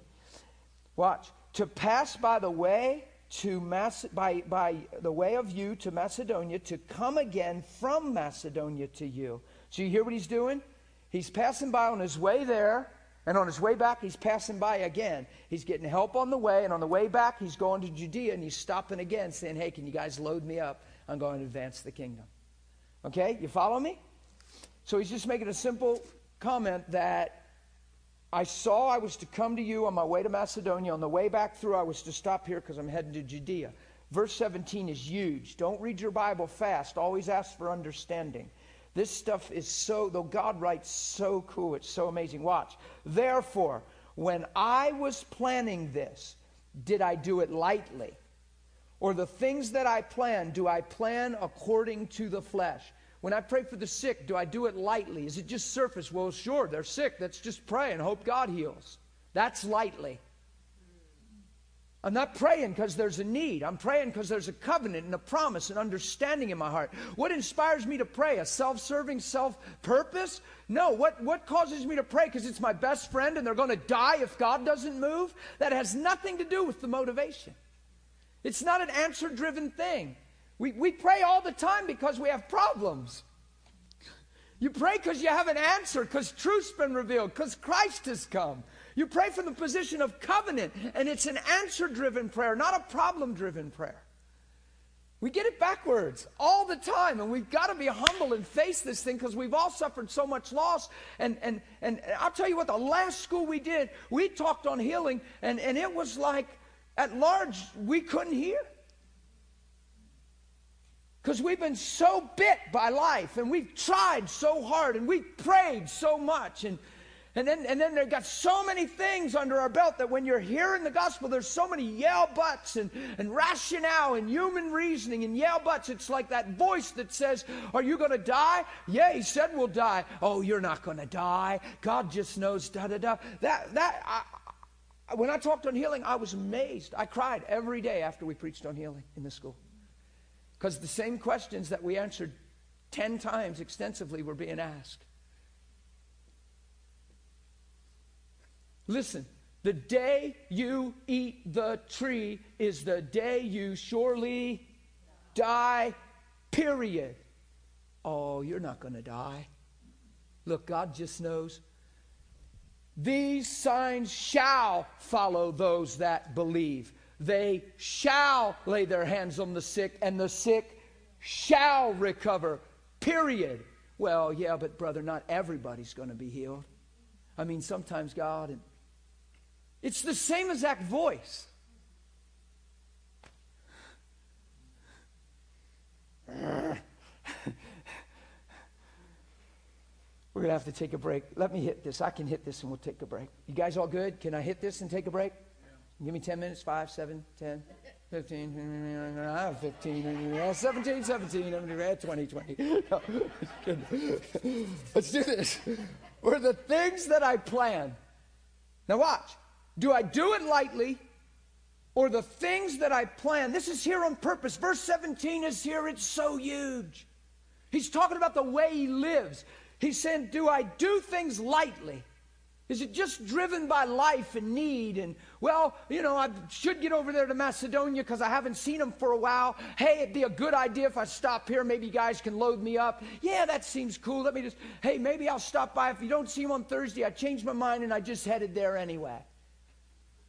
He said, I'm not living like that. I knew what I was doing. I was calculating. I was being led by God. It was the will of God. I'm not living by the flesh. I didn't do it lightly. It was calculated purpose. This was all divine. It was ordered by God. It was the wisdom of God. It was the way to do it. Okay, watch this. Did I do it lightly? Or the things that I plan, do I plan according to the flesh? Are you ever to live by your flesh? There's no condemnation in Christ because you're not living according to the flesh. Your own ingenuity, your own works, your own ability, your own qualifications. You live by grace through Jesus Christ. So there's no condemnation. Right? If you live by the flesh, it's death. If you live by the Spirit, life and peace. So he said, or do the things that I plan according to the flesh, that with me there should be yes, yes, and no, no. Now he's talking about living by the flesh. It's an indecisive place. It's maybe yes, it's maybe no. When I live by the flesh, hey, maybe I'll stop by. Hey, just hang in there. If I'm not there by 12, I changed my mind. You see what I'm saying? And it's an indecisive place, so you're not sure whether you're coming or going. It's a yes and a no. But look, he shifts spiritual. He just talks about living by the flesh and what that results in. And now he shifts spiritual and says, but as God is, what is God? Faithful. Oh my goodness, but as God is faithful, our word to you was not yes and no. It wasn't maybe he will, maybe he won't. Look, if you take yes and no and you marry them together in a covenant and they have any children, it would have to be maybe so, maybe not. The only thing yes and no produces is maybe so. Maybe not. We live maybe so, maybe not, guys. Maybe he will, maybe he won't. Who knows? Let's pray and see. Well, let's have everybody come to the altar, and if God chooses to heal, then praise God because we know he will. And if he didn't, it just wasn't his will. Maybe he will, maybe he won't. Where did we get that kind of thinking? Because we've defined God through the flesh, through our circumstances, through the human mind, and not through His Son. Come on. Paul said, if I'm living by the flesh, I'm indecisive. It's yes and no. If I'm preaching God who is faithful, it's yes. Watch. For the Son of God, Jesus Christ, this gets so clear it's ridiculous. The Son of God, Jesus Christ, who was preached among you by us, was not yes and no, but in Him was yes. For all the promises of God in Him are yes. And in Him, how many? All. To the glory of God through who? Through us. So who carries the revelation and ministers the kingdom? Are we praying to a God out there in hopes that He moves, yes or no? Or is He in us to move? Yes and amen. And yet we don't know what's going on because life has taught us something else. We've lost so many people. We haven't had all our prayers answered. So we have to try to come up with something to still and comfort our soul. But unfortunately, the things we come up with is at the cost of truth, and truth makes us free.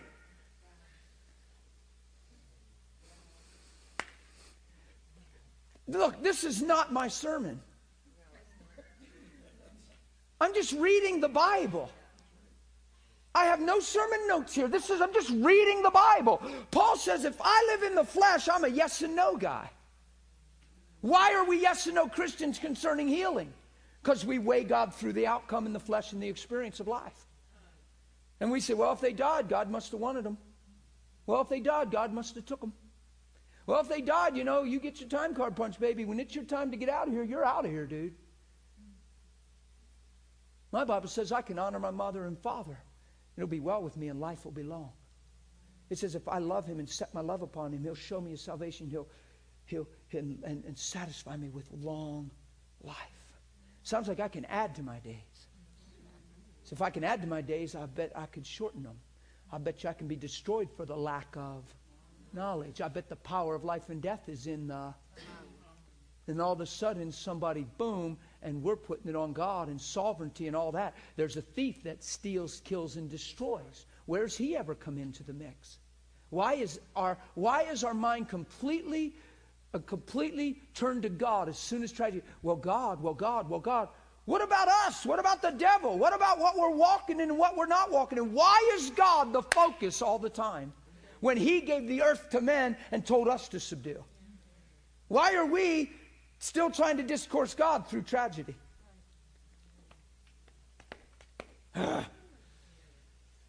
We're supposed to know. Watch this.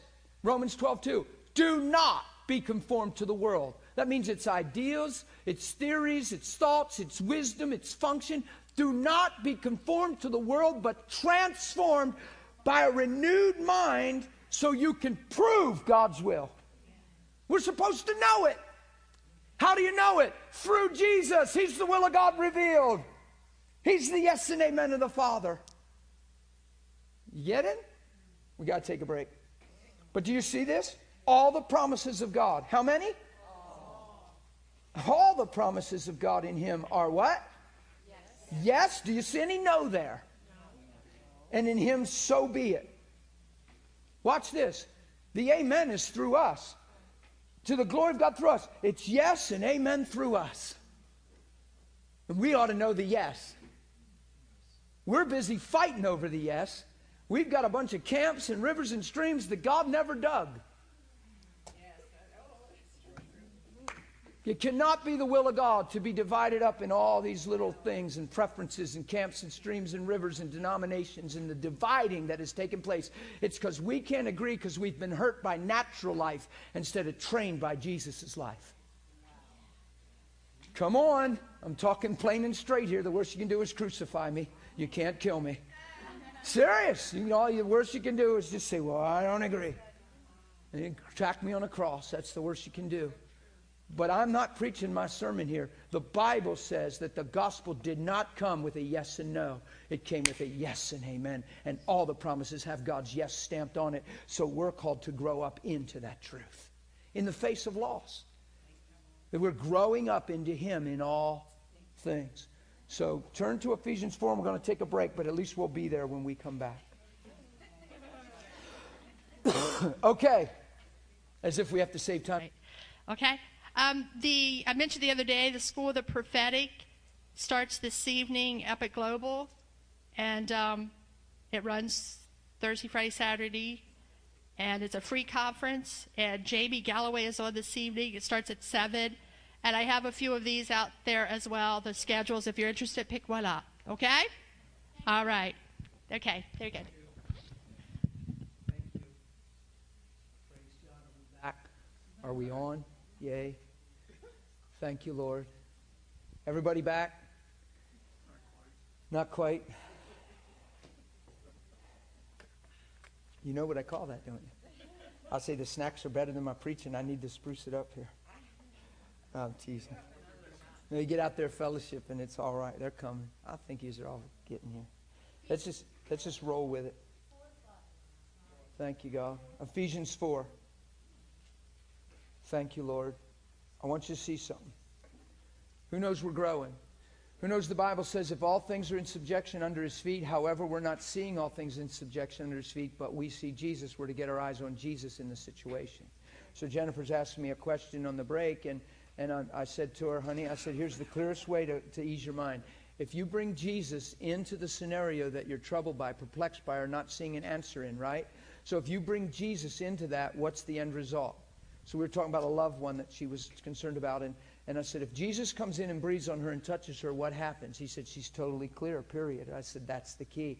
And we are the body of Christ. We've been waiting for the Lord to do all this stuff, and He's waiting for us to understand who we've become and rise up and start appropriating authority and live in boldness. Here's the scripture I just shared with the ladies at the break. He says in Luke, he says, fear not, little flock. It's the Father's good pleasure to give you the kingdom, and we're to go preach saying the kingdom of God is here, right? So we're to fear not, the kingdom's here. What do we do all the time in crisis? Fear and then pray. Fear and then pray.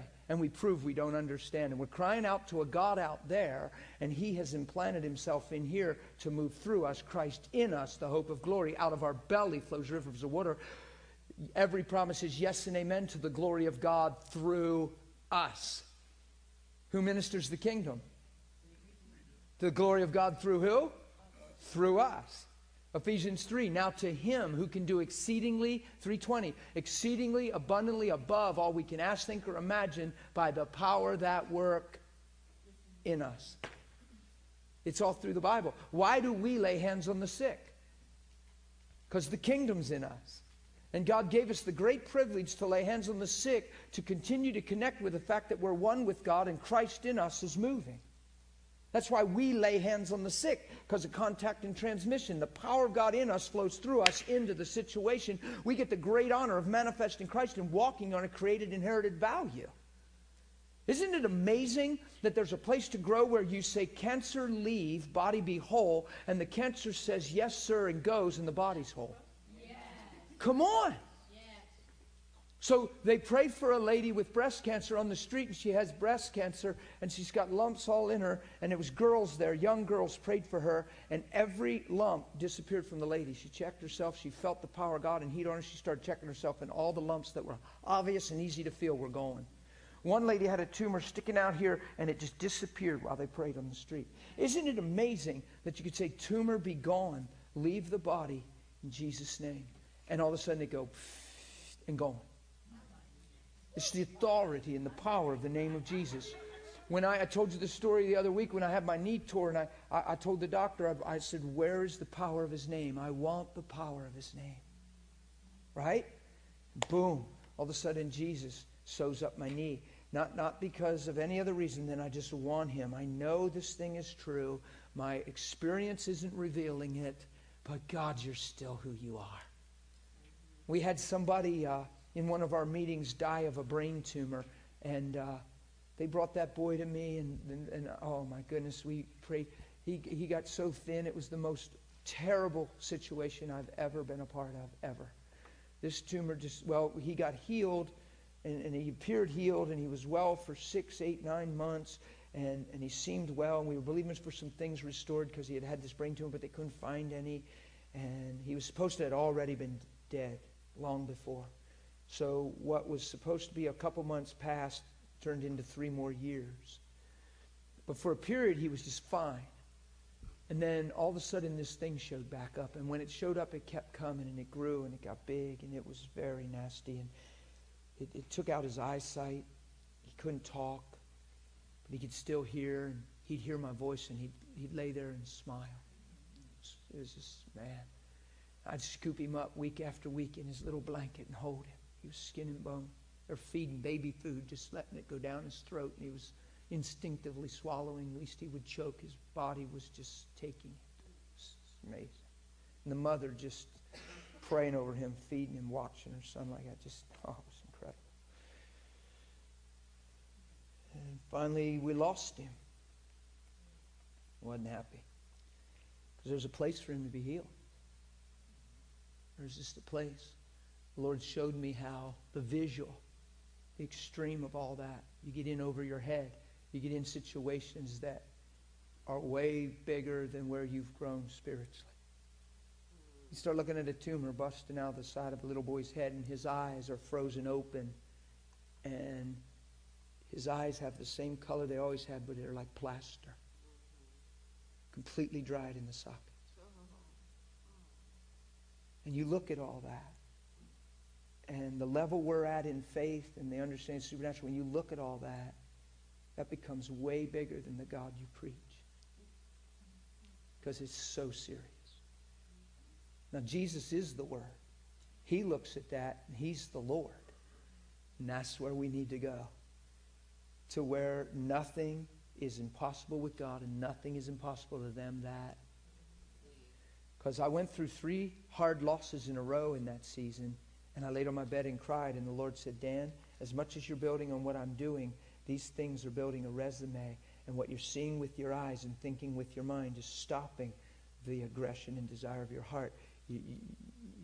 I was praying. He showed me I prayed real hard and aggressive because of what I saw was so drastic. I would pray even harder because it was actually a form of honoring that thing, because I was saying, wow, this is bad. Better pray harder. Come on. Better get real. That sure beats just saying, well, I prayed and believed. I don't know why God didn't move. Sometimes it's just the human empathy and the compassion of your heart for the person you love so much. Sure, you're praying really hard and you want to believe. I've seen people subconsciously just get into a place where they're like, hey, they'll be fine. They'll be fine. In fact, I hear people say that all the time anyway, but some people really feel like they see that, and then it doesn't work out, and then they stumble over it. And you just have to get humble and understand, wait a minute, faith moves the mountain, and all things are possible. So I hold this boy. Do you think I was sincere? I guarantee you I was sincere. But I'll tell you, what I was seeing with my eyes was having a greater effect on me than what I see with my heart this way. Because I had never seen a physical person in that condition.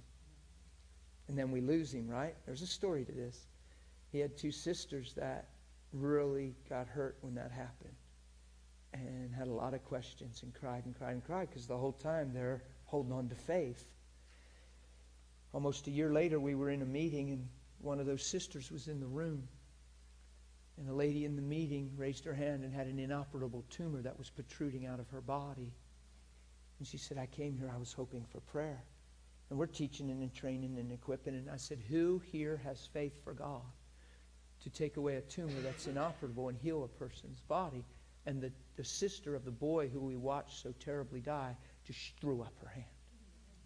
Oh, bringing to tears. Because she could have been a hurting mess. She could have had all kind of issues. She could have been taking the loss of her brother so personal that she could never again hear the gospel or assess the gospel, because the loss just wham! And now when you hear about God, yeah, God, loving God. Well, why did my brother? Well, if God was so good, then how come? Well, we prayed and prayed and prayed, and how come in God? And all of a sudden, if you don't make a resolution there, you can never even have intimacy with God again, because you're just hurt because of circumstance. How's that for just real straight open? But here's the integrity, no offense. So here's the integrity of this sister. She throws her hands straight up. Why? Because the loss of her brother started to build something in her. That, look, God's word is God's word, and there has to come to a point in integrity where I raise His word above everything else, my feelings, rationale, human reasoning, circumstantial evidence. I have to exalt the word above everything because it's above His own name, and I can't even find the power of His name unless I see the integrity of His word. And she raised her hand high, and I said, and when I saw her, it hit right away, it connected. When I saw her raise her hand, I went, oh my gosh, that's the sister. And it hit me, and I got a little emotional. I said, that's amazing. Girl, that's a blessing. I'm proud of you. And I even think I commented that just a year ago, she hadn't looked. She shot her hand up, guys. Learn from that. I said, you go grab that lady there. You just go over. As soon as she touched the tumor, it disappeared under her hand. The instant she touched it. Now, she didn't have that revelation back when her brother was in that position. But because of the integrity of staying in the race in the face of great loss, something built in her, didn't it? And when she raised her hand, there was something released through that. High integrity, selflessness. I know what I experienced, but God is still greater. All of a sudden, face there and authority just hits the room, and the tumor goes, wah! Isn't that amazing? She could have been a lot of other things, couldn't she? When I said, who believes God can, she could have had a lot of other things go through her mind, huh? Yeah, right. Well, you didn't heal my brother. You better not heal her. Crazy stuff. Well, if you heal her and you didn't heal my brother, then we have some real issues. She could have been sitting there, yeah, God heals. Well, you prayed how many times for my brother and he's not here. Why do you think she would get healed? Why don't you just face reality? God just doesn't always do it. It's not always His will. And if it was, He would it because we prayed and prayed and prayed and prayed. That's what we do, guys. And we let natural knowledge dictate our faith. You all right? Watch this. This is amazing. See, because the last man I lost to cancer right in that scenario, I laid on my bed, I cried a bunch. You know what the Lord said? He said, every time you went in there and asked how he's doing, and they told you, your mind's going, here we go again. Because you're hurt from these other losses. Because it was 2 teenage boys right in a row. It really got me. And then this other fella dies, and the Lord showed me that everything that was motivating my prayers was the fact that I could see in my eyes he was dying. So the last couple times I went there, it didn't even look like the same man. So then what's driving you? You're losing. We need a breakthrough. All that language that we use in our strivings. And we're praying all the right stuff. So now I'm reduced to principles I'm applying to get help. Instead of just recovering and rebounding and praying from the right places. And the only way you can rebound is get perfected in love and get intimate with God. I went to what's the Martha, help me, the nursing home over by Country Club Road there. The Webb fella started it. Yeah, I think it is Colonial Manor. Either way, it's right over there by Country Club Road. Yeah, I think it is. And I went in there. I got a phone call from somebody I hadn't seen for years, but I knew them for years, but I hadn't seen them for years, but I had known them for a long time before. And the wife called me, and I said, oh my gosh. And she said, I'm just thinking of you. I haven't seen you forever. I know your heart and your confidence. Would you come in and pray for my husband? And I said, I sure will. Man, and I was riding, I'm pretty back then I was real saddle up and ride, baby. I get these phone calls. I was going. So I went in, and he's in a coma for months. He's in a coma for months. Months in a coma. I know this man. I have a memory of this man. So I walk in the room, and when I looked at him, I went, oh my God. I couldn't even tell it was him. Because he's in a coma for months. There was no way I could tell it was him. But his name was right there on the wall. And it threw me. It shook me so bad. I had enough sense to not pray. I turned and went home. Because to pray at that point is so religious.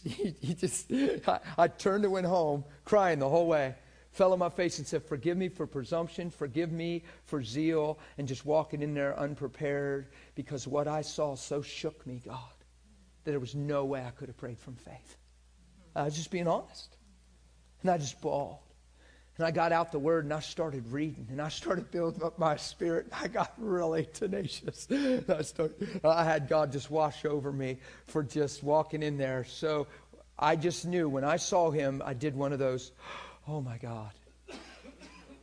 I'm telling you, you're already done. Because what you're seeing with your eyes is dictating. It's like way bigger than where you're at right now spiritually. Because when you see him, if you're in this place Jesus is walking, you're like, you can actually think, wow, this thing really took a toll. But it's not a, oh my God, to where it's intimidating. Because all I could see was how bad it was. That's what I'm talking about. So I went home and I laid on my face and cried. I'm telling you, I cried hard. And I said, God, you've built me in your kingdom. And I read scriptures that just speak to me and built myself up. And I said, that's it. I'm going back in there. And I called the wife and I told her and I confessed it to her that I walked in there presumptuously and it shook me. And she's weeping a little. And I said, you come over to the house. We're going to go together. And my wife said she's cool with that. And you come over here. And she was probably the age of a mother to me anyway. I mean, it wasn't a bad thing. So she come over and we prayed in the living room and we went for her husband. And I got in the place and I said, never did this before. And I've never seen anything, done like this. And I don't preach this stuff usually because we try it then. We're notorious for trying things. We say, hey, it worked for him. And we reveal right there we're grabbing for straws.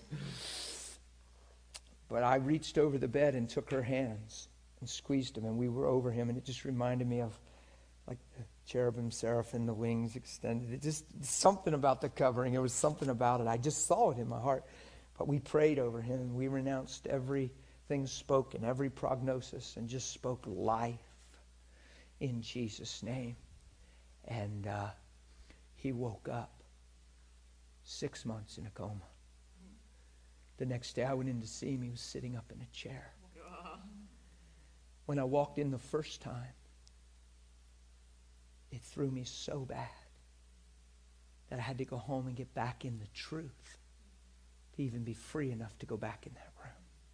You see what I did? You see how many times we're there and we're there to pray and we're going, oh my God, and then we pull together and do the Christian thing. Pray, because there's great trouble. Why are we praying? Because there's great trouble.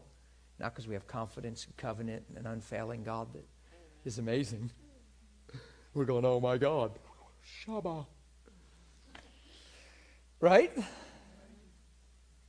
So I went home and regrouped, shook out my soul, got all that crazy stuff out of my head. Who's ever walked in to see somebody and it shook you? And you were more moved by what you saw than what your heart had in it to pray. And then everything you pray is motivated by the freaking out of what you see. That's right. It's like, God, you have to move here. And now it's just this, oh. And you really don't even realize that you're not trying it, but it's like we're honoring the condition. We're in fear of the condition instead of a reverence for God.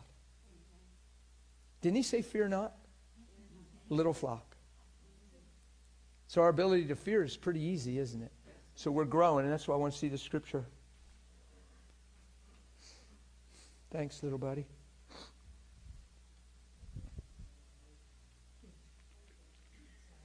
That's all right. We love you. Well, we'll decide. We'll listen to your question and see if we love you. I'm teasing. We love you. Okay. I'm sorry, Dan. No, it's good. Questions are okay. Jeez, I think I Can't forgot. answer, we won't. I think I forgot it. Yeah, see, it wasn't God. Take the mic. No, I'm kidding. Oh, my goodness. Do you have it? Yeah, I think I do.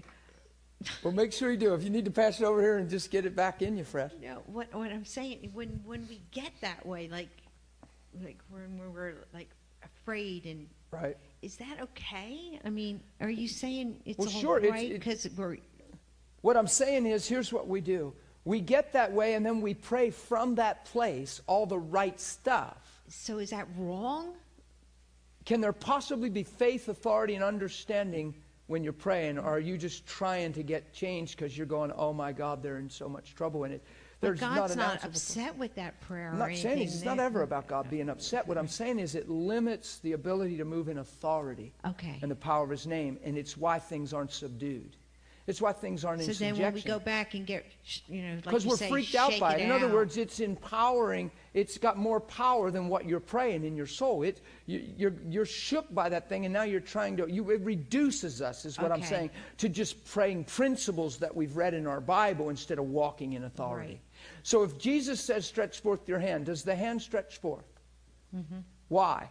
Because He sees bigger than the withered hand. We look at the withered hand, and it's a visual, and we say hand stretched forth, and then we're going, is it working? Is it going to stretch? Is it happening? It doesn't look like anything's happening. It looks the same. Oh, my God, what do I do now? And our minds are constantly going, zzz. We're not. Come on. Especially with visuals. Do you think Jesus stopped the funeral, and in the back of His heart was going, God, I hope this works, or I'm going to look like a fool?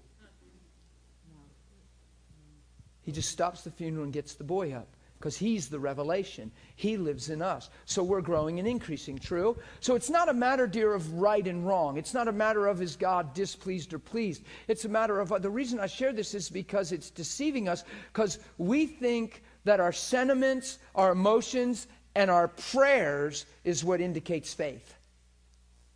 Faith is settling on the will of God and seeing who He is in the face of every situation. Faith is different than the fact that we've prayed. It's not speaking to the mountain that makes it move. It's believing. We're speaking at a lot of mountains that are just sitting there. True? So what makes the mountain move? Speaking at it or believing? We know the Word. We've been well taught. So when we see a mountain, we know what to say. We're well trained in what to say. The reason this school is so fixed on becoming love and receiving God's love and walking in His love is because faith works through love. And if we get a clearer identity, we'll walk in greater revelation.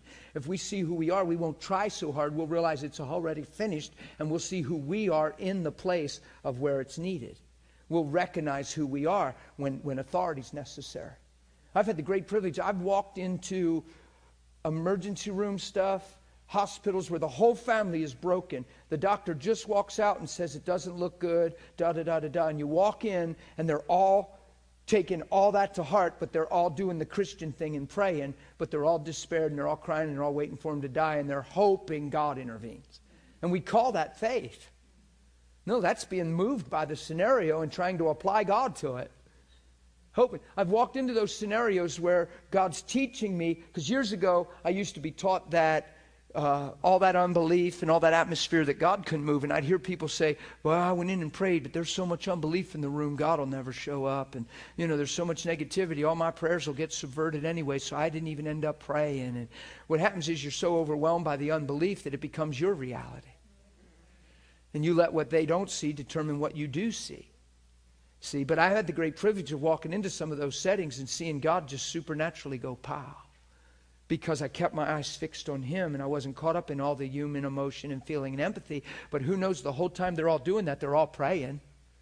They're all praying all kinds of scriptures.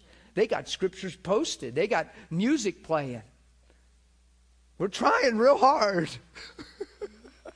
None of that's the answer. And I was in one room where I wanted to pray, and the family agreed, and all of them asked me to please leave. Because they said, we're just done holding on. We just going to let them go. We believe God wants them to go. We have all family this whole agreed that God wants to take them. And I encourage you to never settle on that, because down the road you'll never be able to hear clear the gospel. You always have to face, did I leave them go? The only reason you're doing it is because you're saving yourself emotionally. Why not just keep holding on and believing, so that at the end you know you've done everything, and even if we lose them, we know we've tried as hard as we know, and God keep growing us, we'll keep on trucking. But if you pull short and start creating doctrine and say, God just spoke to me and said he's going to take them, you can't find that one place in the Bible where God's saying he receives the dead, but he doesn't ordain the death. You can't find that one place. He's not the author and giver of death. He's the author and giver of life. He told us to raise the dead. And we're deciding to let them go and die. And we're to raise the dead. It just shows we're the ones confused. We're to raise the dead, and we're getting in agreement to let them die and finding if it's the will of God. So then when we teach this stuff, and you already left the dearest person in your life go, how can you even hear me clear without feeling guilty? Or hardening up and saying, well, yeah, it hinders your ability then to even hear the gospel after a while. And it causes all kinds of emotional conflict if you don't just hear clear. Because the key is to go, wow, I think I was believing, wow, that could, yeah, oh my God. Who knows God's grace is still God's grace, and God's goodness is still God's goodness, and the blood of Jesus still keeps the big picture clear. But the key is that we change in every way necessary to walk in more authority and more power. Because how easy it is for us to have a little board meeting and just keep letting people go. Because it seems like to me it's his will to take a whole lot of people. And yet he came for life, and life more abundantly. And the way we think, it's almost like his will to take a whole lot of folks. He's not doing that. He told us to raise the dead, guys, and we're still afraid of death. Come on, be humble with me. He told us to raise the dead, and when we hear a diagnosis unto death, we are freaked out most of the time. And that diagnosis wraps around our identity, and we pray from the position of someone dying. It shows we're not rooted and grounded and established. Come on. So what's it matter if you come to me and tell me I'm going to die when I'm promised life? Wonder if it doesn't have to move or shake us. Are you all okay? I'm just saying, there's some scripture here. Got Carol in the back, and I'll get to you, Patty. Oh, Martha, I'm sorry. Martha's right here. He's right here. Yeah, it was Martha. And then I'm coming to you, Carol. I forgot you, Martha. Sorry. That's okay. I've bumped into a lot the doctrine of the sovereignty of God, which says that God has the ultimate decision. And I hear a lot, I'll just say it as it says right here in Job. And it says, and Job said to Satan, behold, he is in your hand, but save his life. And then concerning David, when he lost his son, it says, the Lord struck the child that Bathsheba bore unto David. It was very sick. And I also hear a lot, well, then who sent the plagues? And also... Right. Totally following you. None of that should confuse us at all. You got to see everything's under the law of sin and death. It was the price of sin. There's no atonement. There's no blood of Jesus. God is still Jehovah Rapha. God is still merciful. God is still forgiving and still relenting. There's no revelation in the old covenant of Satan and the law of sin and death. So everything that happens is attributed to God. In all the language and everything, it's all God. But is it God and his will to destroy, or is it the law of sin and death? And all this is tutoring us to a Savior and to Christ and to a new covenant and New Testament of God that works through mercy. Let's go to Job real quick since she brought it up.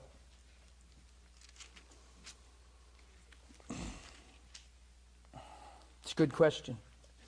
We'll get to you, Carol. If it's still pertinent after a while, you make sure you raise your hand back up, okay? I have to go with this question right now. It was a big one. It's a hot one. There was a day, verse 6, when the sons of God came to present themselves before the Lord, and Satan also came among them. Job, chapter 1, Job 1. There was a day when the sons of God came to present themselves before the Lord, and Satan came along among them. I don't totally understand that, don't claim to know. I just know what the Bible says. And the Lord addressed Satan and said, from where do you come? So Satan answered and said, because I'm sure the Lord knew. He said, from going, look what he said, from going to and fro on the earth and from walking back and forth on it. So, you know how Satan, he's a roaring lion. He's seeking whom he may devour. He's roaming the earth. He's roaming. The whole world is in the sway of the wicked one. He's considered the god of this world. He said to Jesus, bow and worship me, and I'll give you all the glory of these kingdoms, and all their authority, because it's all been handed over to me. If you study that out in Luke, it means for a time. In other words, Adam gave me everything God gave him, and I'll give it to you if you worship me. And Jesus said, be gone from me. You worship God and only your God. Right? So Satan said himself that all the authority and glory of all these kingdoms was handed over. So he's the god of this world. The whole world lies in the sway of the wicked one. The day Adam ate the tree, you know there's powers and principalities and rulers of darkness and heavenly, right? Okay, so the moment Adam eats the tree, authority's lost, and the darkness and demonic powers and these authorities and these ranks and rules of demonic authority set up camp all over the earth to defend against the kingdom of God from the day he ate the tree. You get it? From the day he ate the tree, you don't fight against flesh and blood, but principalities, powers, and rulers of the darkness, and right? It's governmental authority in the ranks of Satan. As soon as Adam falls and commits treason and follows Eve instead of God and commits sin, the authority's lost. The image of God dies in man. And all of a sudden the enemy takes that and he sets up camp all over the earth to keep it from seeing God's glory. The whole reason God made man was to reveal God's glory. You follow me? So where's Satan? Walking to and fro on the earth. They're under the law of sin and death. In this, they think Job's story was written way before Moses and the Ten Commandments. So it's a period of time before that's what's said. So whether or not, it doesn't matter to me. David and Bathsheba, it's the law of sin and death. There was people reaping what they sowed. They're complaining and murmuring against God in the wilderness, and fiery serpents come from everywhere, and people die by the thousands. It's a sign of you sin, you die. You make your bed, you sleep in it. You reap what you sow. Okay? So don't ever just read the Old Testament and think, boy, God had a real mood change. He used to just whack people and strike people and kill people, and now he's merciful and good. He's always been merciful and good, or he'd have never sent his son. He saw the lamb slain before the foundation of the world. It's sin that's killed men, not God. It's sin. And because of Christ, if we put our faith in him, sin can never kill us again. He cursed sin in the flesh. He destroyed and defeated him who had the power over death. He ended sin once and for all when he died on the cross, and he revealed righteousness on the earth. Now watch this. Then the Lord said to Satan. So did Satan ask permission? Did he bring Job up, or did the Lord bring Job up? Who mentioned Job? So the Lord said, oh, you've been walking around the earth? Hey, did you happen to bump into Job? He's awesome. What he's saying is, Job doesn't love his own life unto death. Job's an honorable and integral man. He doesn't have the evil, wicked thing in his heart like you see in all men. There's none like him on the earth. He's a blameless and upright man, one who fears God and shuns evil. So he's esteeming Job, and he's declaring that Job doesn't love his own life unto death, that he honors God above all things. See, because under the fall of man, there's no one like that. Every man's selfish at the core, and the devil knows it. So why is God highlighting Job? Because there's a man that's walking in a level of the image of God. Doesn't have a lot of understanding. He's still under an understanding that everything that happens is God. You'll see that real soon. He has wrong theology. In fact, from chapter 3, the whole way to... You can read this and you'll find out it's true. The whole way from chapter 3 to 42... that whole section in there is the response of emotions and friends and people that don't have right theology. Because they believe that everything that's happening is God. You'll see. The Lord said, have you considered my servant Job? And there's none like him on the earth, blameless, upright. He fears God and shuns evil. Look at Satan's quip right back. Does Job fear God for nothing? Now he's questioning who? So if God said there's nobody like Job, is there anybody like Job? No. What's the first thing the devil does, even to God? Contest what God just said. You see why he's the devil? Do you see what we do when we contest what God says? We act just like him. That's not mean, that's true. It means we become so proud and so wise in our own opinion that we contest God and his word.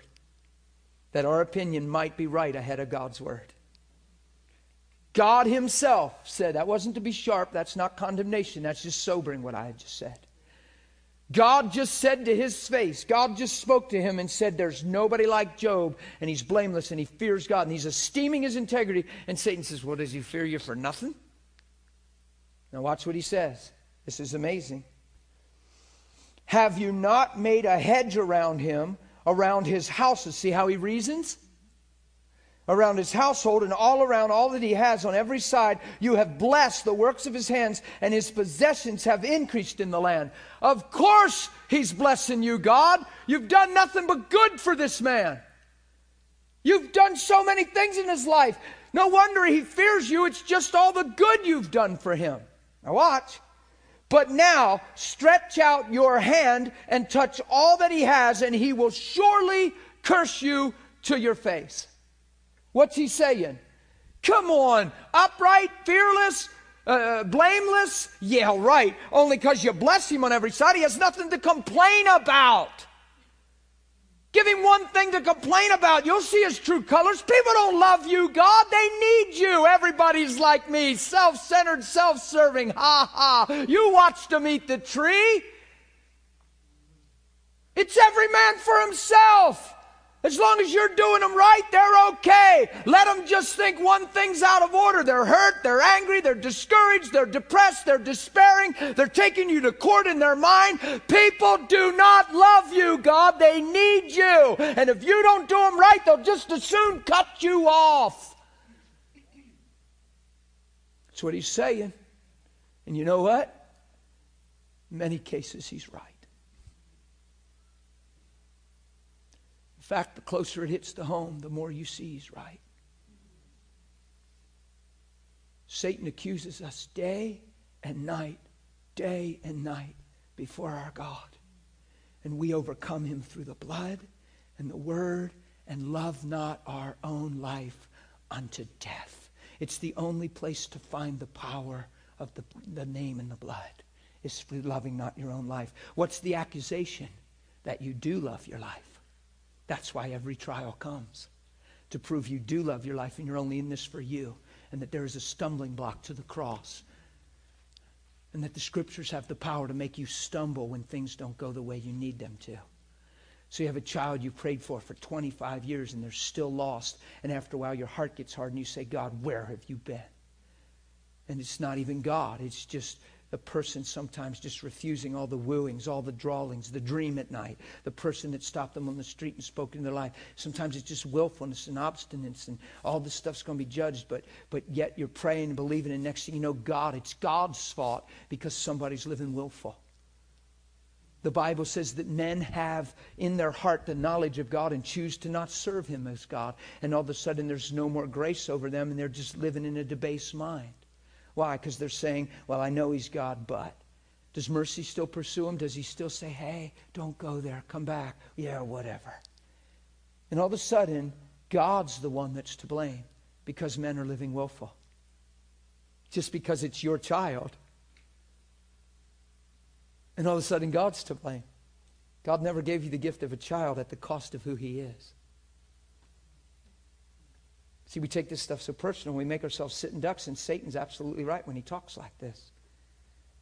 You stretch forth your hand and all that he has, and he will surely curse you to your face. And the Lord said to Satan, behold, all that he has is in your power. Was God giving him permission? That's what's taught. Was God giving him permission? Does he need permission to afflict men under sin? He afflicts men when they're in righteousness. He still tries to test and try and tempt. True? Now watch. All that he has is in your power. A whole world lies under the sway of the wicked one. He's the God of this world. Does God stretch forth his hand to curse what he's blessed? Does he? If God blesses, does he change his mind then and curse? Does God give and take away like we sing? Give and take away. Like, does God will to give you a child and then will to take it? People teach that it's up to him.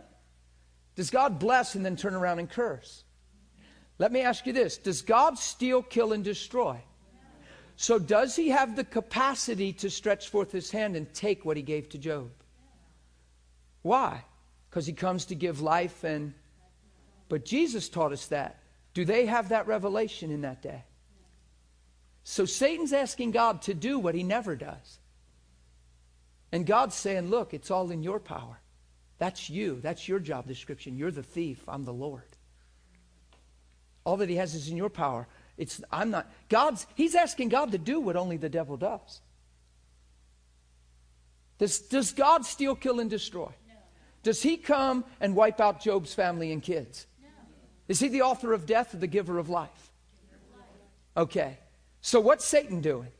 Satan's in the face of God saying that testing Job's integrity and asking God to do what he never does and to do what he always does, what Satan always does. What's God say? All that he has is in your power. Is that a permission slip? We say, well, God gave permission.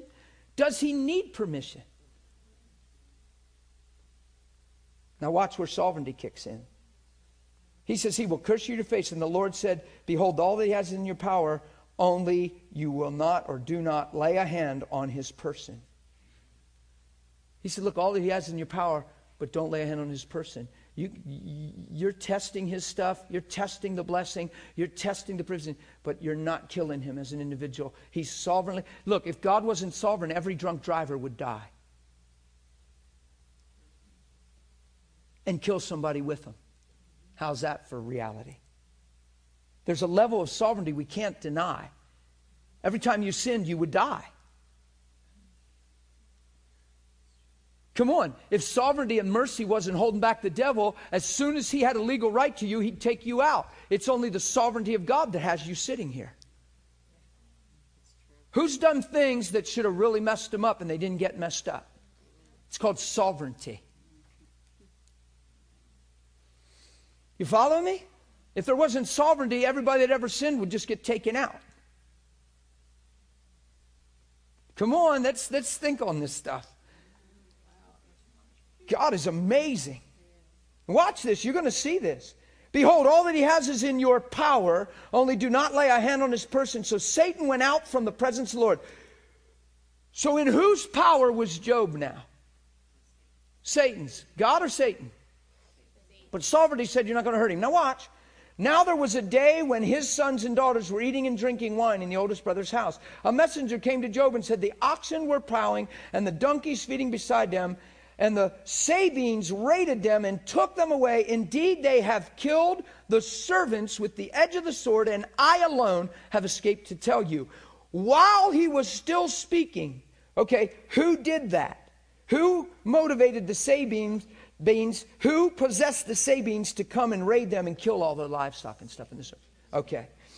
Do we know that? Okay. While he was still speaking, another came and said, the fire of, was it the fire of God? No. But see, if you just read that and you go, well, God dropped this fire to kill. That was their only understanding, that everything that happens is God. We're destroyed for the lack of knowledge. So the servant said, the fire of God fell. Job believes that. Was it the fire of God? Was God in this at all? Did God have his hand? Was it the fire of God? But guess what your Bible says?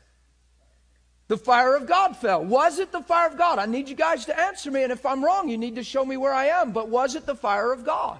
No. See, you guys are so hesitant, hardly even want to answer.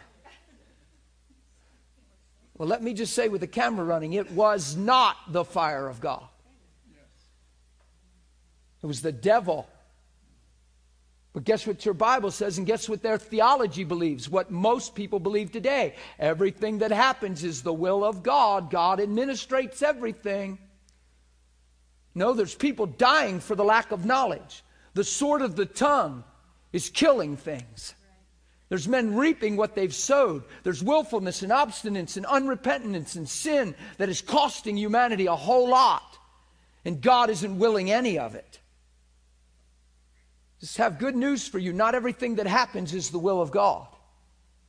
A whole lot of things that happen aren't the will of God. If men are destroyed for the lack of knowledge, let's get the knowledge and stop the destruction. And stop blaming God and coming up with theology that accepts it and puts it on Him. Because after a while, it's hard to be intimate with Him because He's so confusing. And why is He killing everybody? Well, how can I trust? He gave me these two precious kids. How can I be sure I'm even going to watch them grow up the way God is? He just seems to be taking people from the earth. And all of a sudden, I'm afraid. And all of a sudden, I can't even get close to Him because I'm not even sure who He is. We've made Him almost like schizophrenic. Like one minute He wants to show mercy, and the next minute He wants to take your kids from you. And we're supposed to just understand because He's God and He has a bigger wisdom.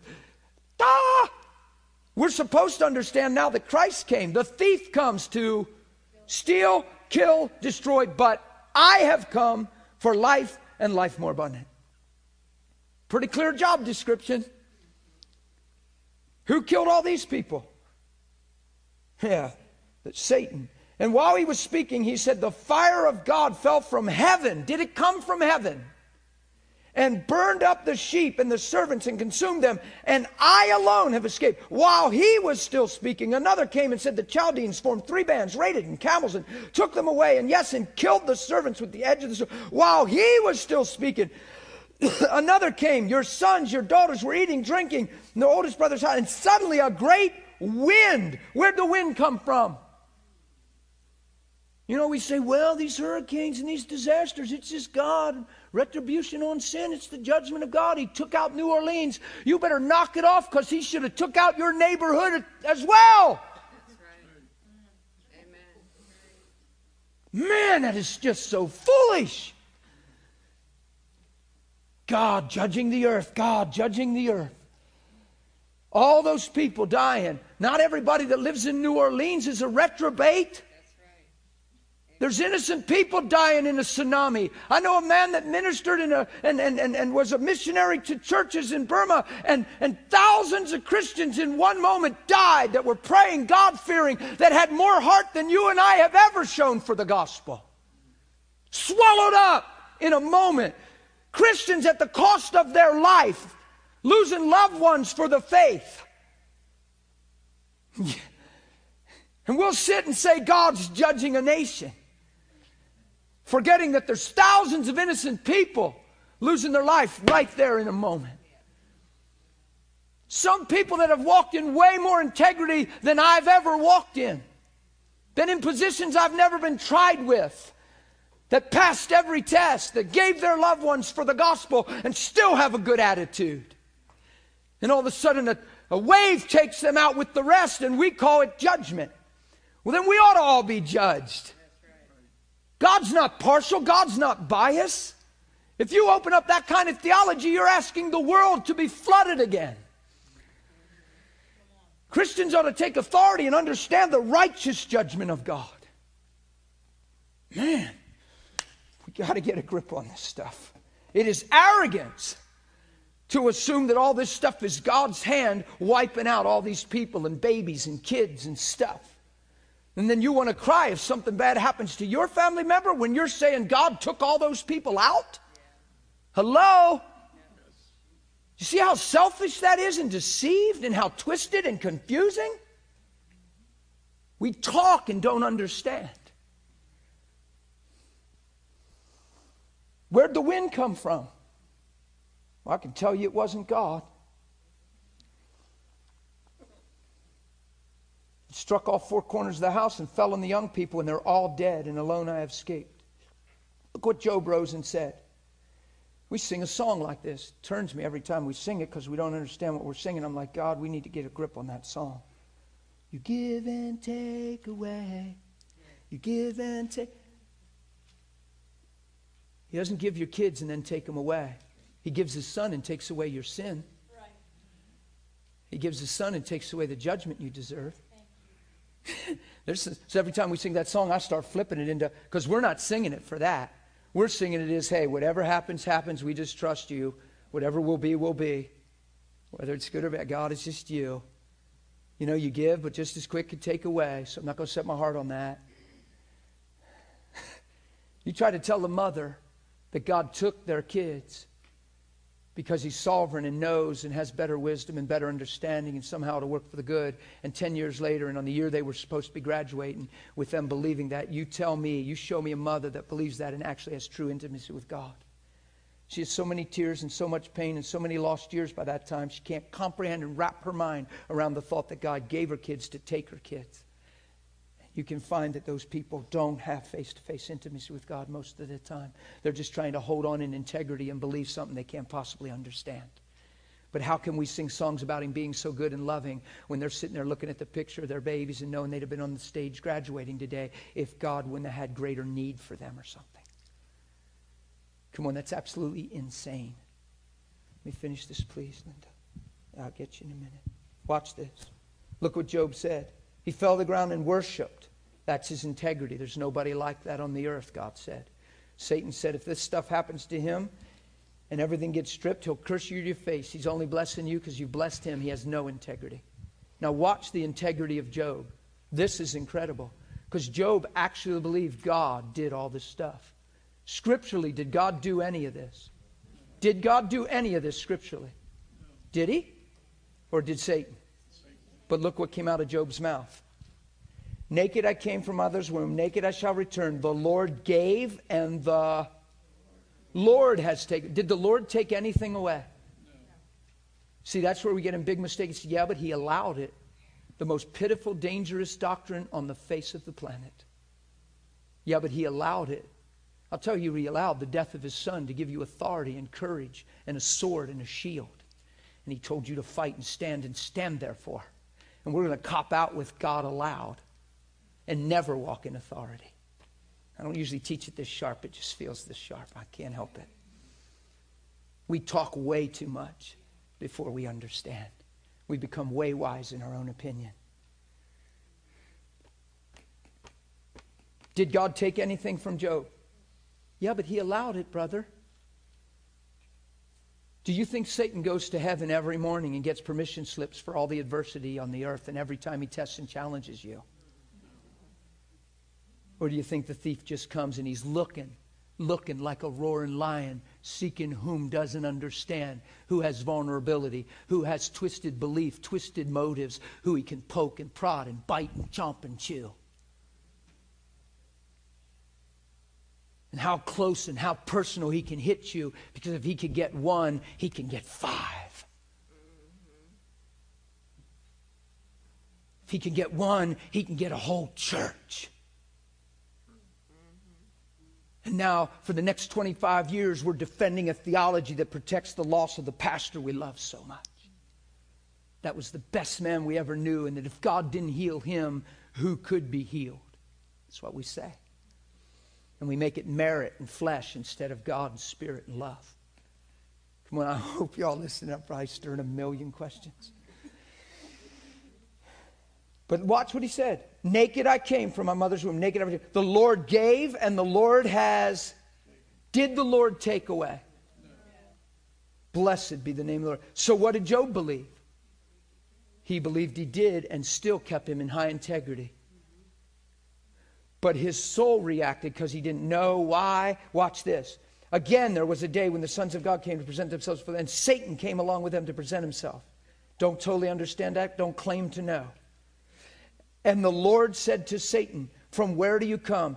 From going to and fro on the earth, from walking back and forth. And the Lord said to Satan, have you considered my servant Job, that there is none like him on the earth, a blameless and upright man, one who fears God and shuns evil, and still he holds fast to his integrity, although you incited me against him to destroy him without cause. The word incite means to turn against and turn one against, to cause to be against. Can Satan manipulate the heart of God? Can Satan change the heart of God? Can he talk to God and change God? That's what the word incite in the English language seems to sound like. to manipulate and turn the course of one's desire, one's thoughts, one's intents, to get inside of the head of one and ultimately the heart of one. Here's what he means, why he uses this word incite, and it's probably the best translation. Watch. Have you considered Job, who still holds fast to his integrity, although you made him believe I've turned against him and I've destroyed what I've blessed, and you've caused me to be against him in his mind? You've made him think that I'm against him. Do you hear what he's saying? You incited me against him. You made him think that I've turned my heart against him. Through his belief system, you subtly, sneakily, strategically moved in his life because all he thinks is everything that happens is God. Now you did this stuff, and now he thinks I did it, and he still hasn't changed. You see? You incited me against him. It doesn't mean that God is against him, that Satan manipulated his heart. It wasn't like, oh, I can't believe you got me to do that. Devil, you're so sneaky. Come on. You incited me against him to destroy him without a cause. So all of a sudden Job's going, his friends are just like the church today at large.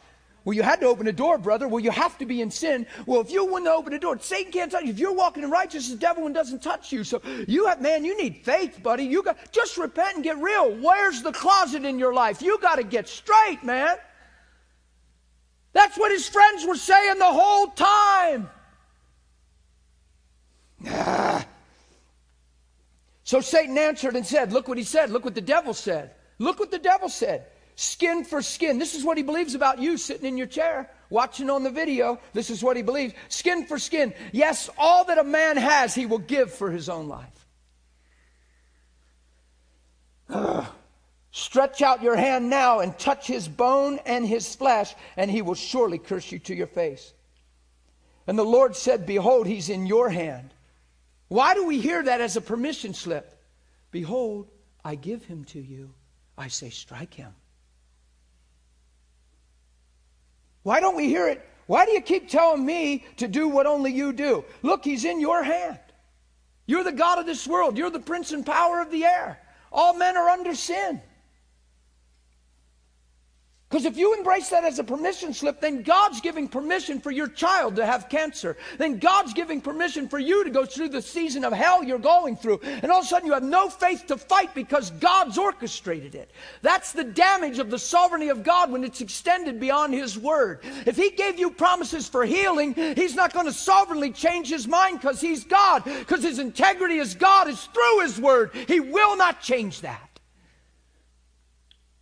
If you told your kids one thing and then did another, you will teach them to never take you at your word. And that's exactly what the devil's trying to accomplish, so we don't value the word of God. We still go to church, we still need God, we're still trying to do decent, but we don't value the word of God because it never measures up to our experience, and God couldn't have really meant what he said. Come on! This thing is real. He doesn't want you to value his word because his word is his integrity. His word is the truth about who he is. He's magnified his word above his name. We're proclaiming in the name of Jesus, in the name of Jesus, in the name of Jesus. And we don't even honor who Jesus is through the word. We're just desperate people. And we use the Lord's name in vain all the time. That's without power. It doesn't mean cursing. To use his name in vain is without effect. Doesn't mean, oh, Jesus Christ. It means to use his name without power. Look at the ways man uses God's name to send an impression. See how sneaky the devil's? You're in a, God damn it, God damn it. Who's ever heard that in their life?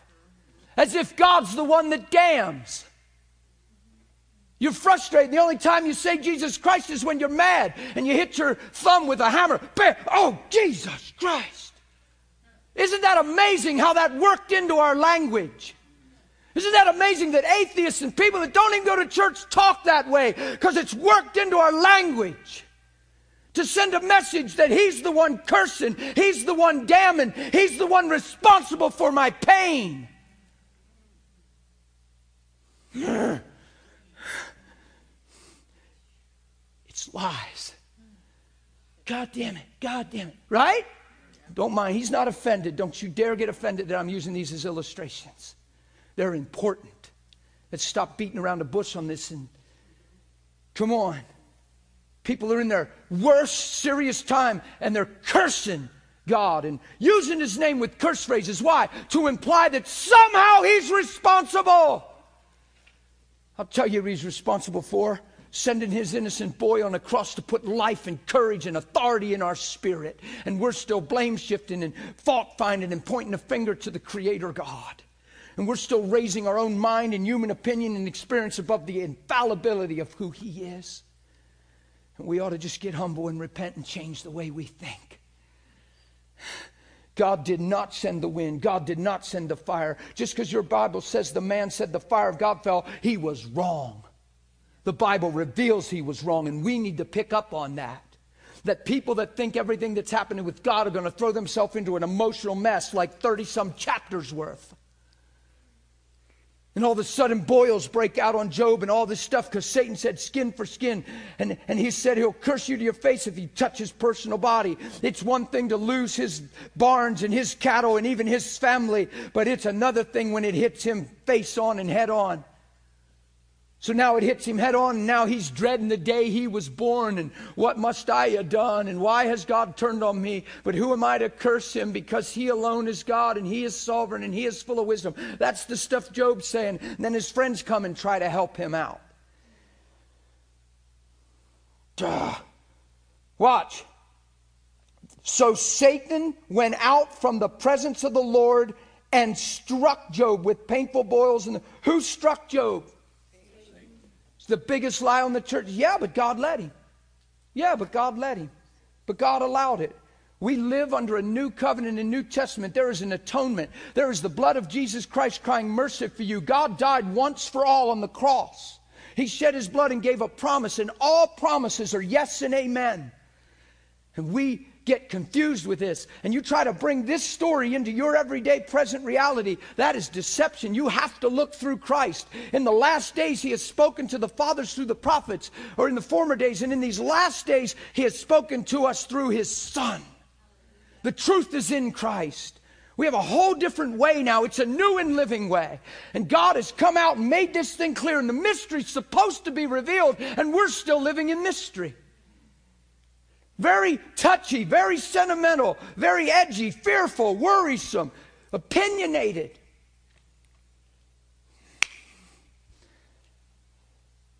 Who struck Job? Satan.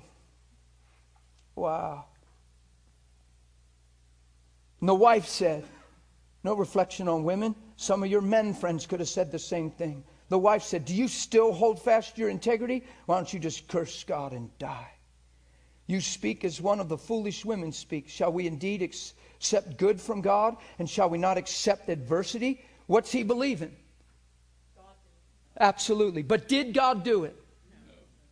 But he believes he did. And the whole rest of the chapter is from that place. And it teaches us that if we don't have a new covenant, New Testament, the reason it's written, if we don't have a New Testament, New Covenant mentality, we're going to do the same thing Job did and go through the same tears, same emotions, same confusion, and same mess. And the friends are going to talk the same way like they talk today to people in trouble. Why are we repeating the story of Job now that Christ has come? I can't take any more questions. It's 5 after 12. I just realized it. I just can't. And I'd ask you to hold them so we can bring them into a class, because I'll stand up here for an hour and answer questions. I'd rather bring them in corporately. So if you had questions, forgive me, love me. I know I'm passionate and intense right now. I can't help that, and I'm sorry in the sense, but I'm not. This thing is real. This thing is serious. Just think of that cursing thing. Come on, your whole life you heard people misuse and imply things. People that are in bars and at your work and they're drinking and they're cursing all the time and they're living a life that has nothing to do with repentance, but yet they'll use Jesus' name, and it's only in a time when things are at their worst. It's to send an impression that it's God's fault, that God's behind it doing it. Isn't that amazing how that worked into our language? I love you guys. I knew you had a question.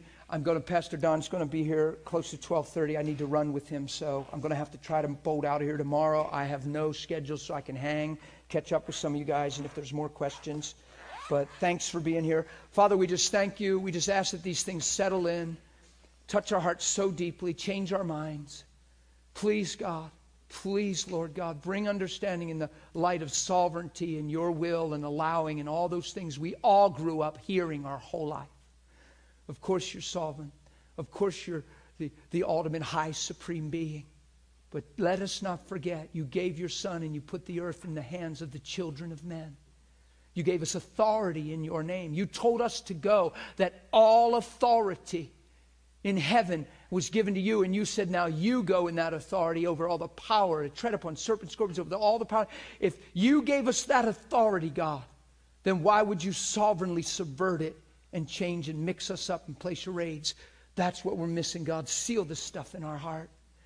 It's a new testament. It's a new order. It's a new living way. You brought things back to the way it was in the garden before sin, before Adam ever ate that tree. God, give us courage and let us see. And God, let us never again misidentify you at the cost of relationship and integrity and value towards you.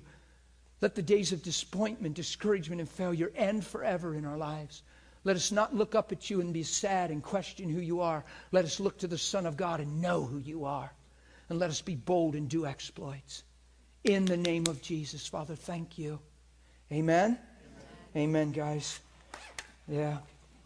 I know I get really passionate. This stuff. Lives are hanging in the balance. And it's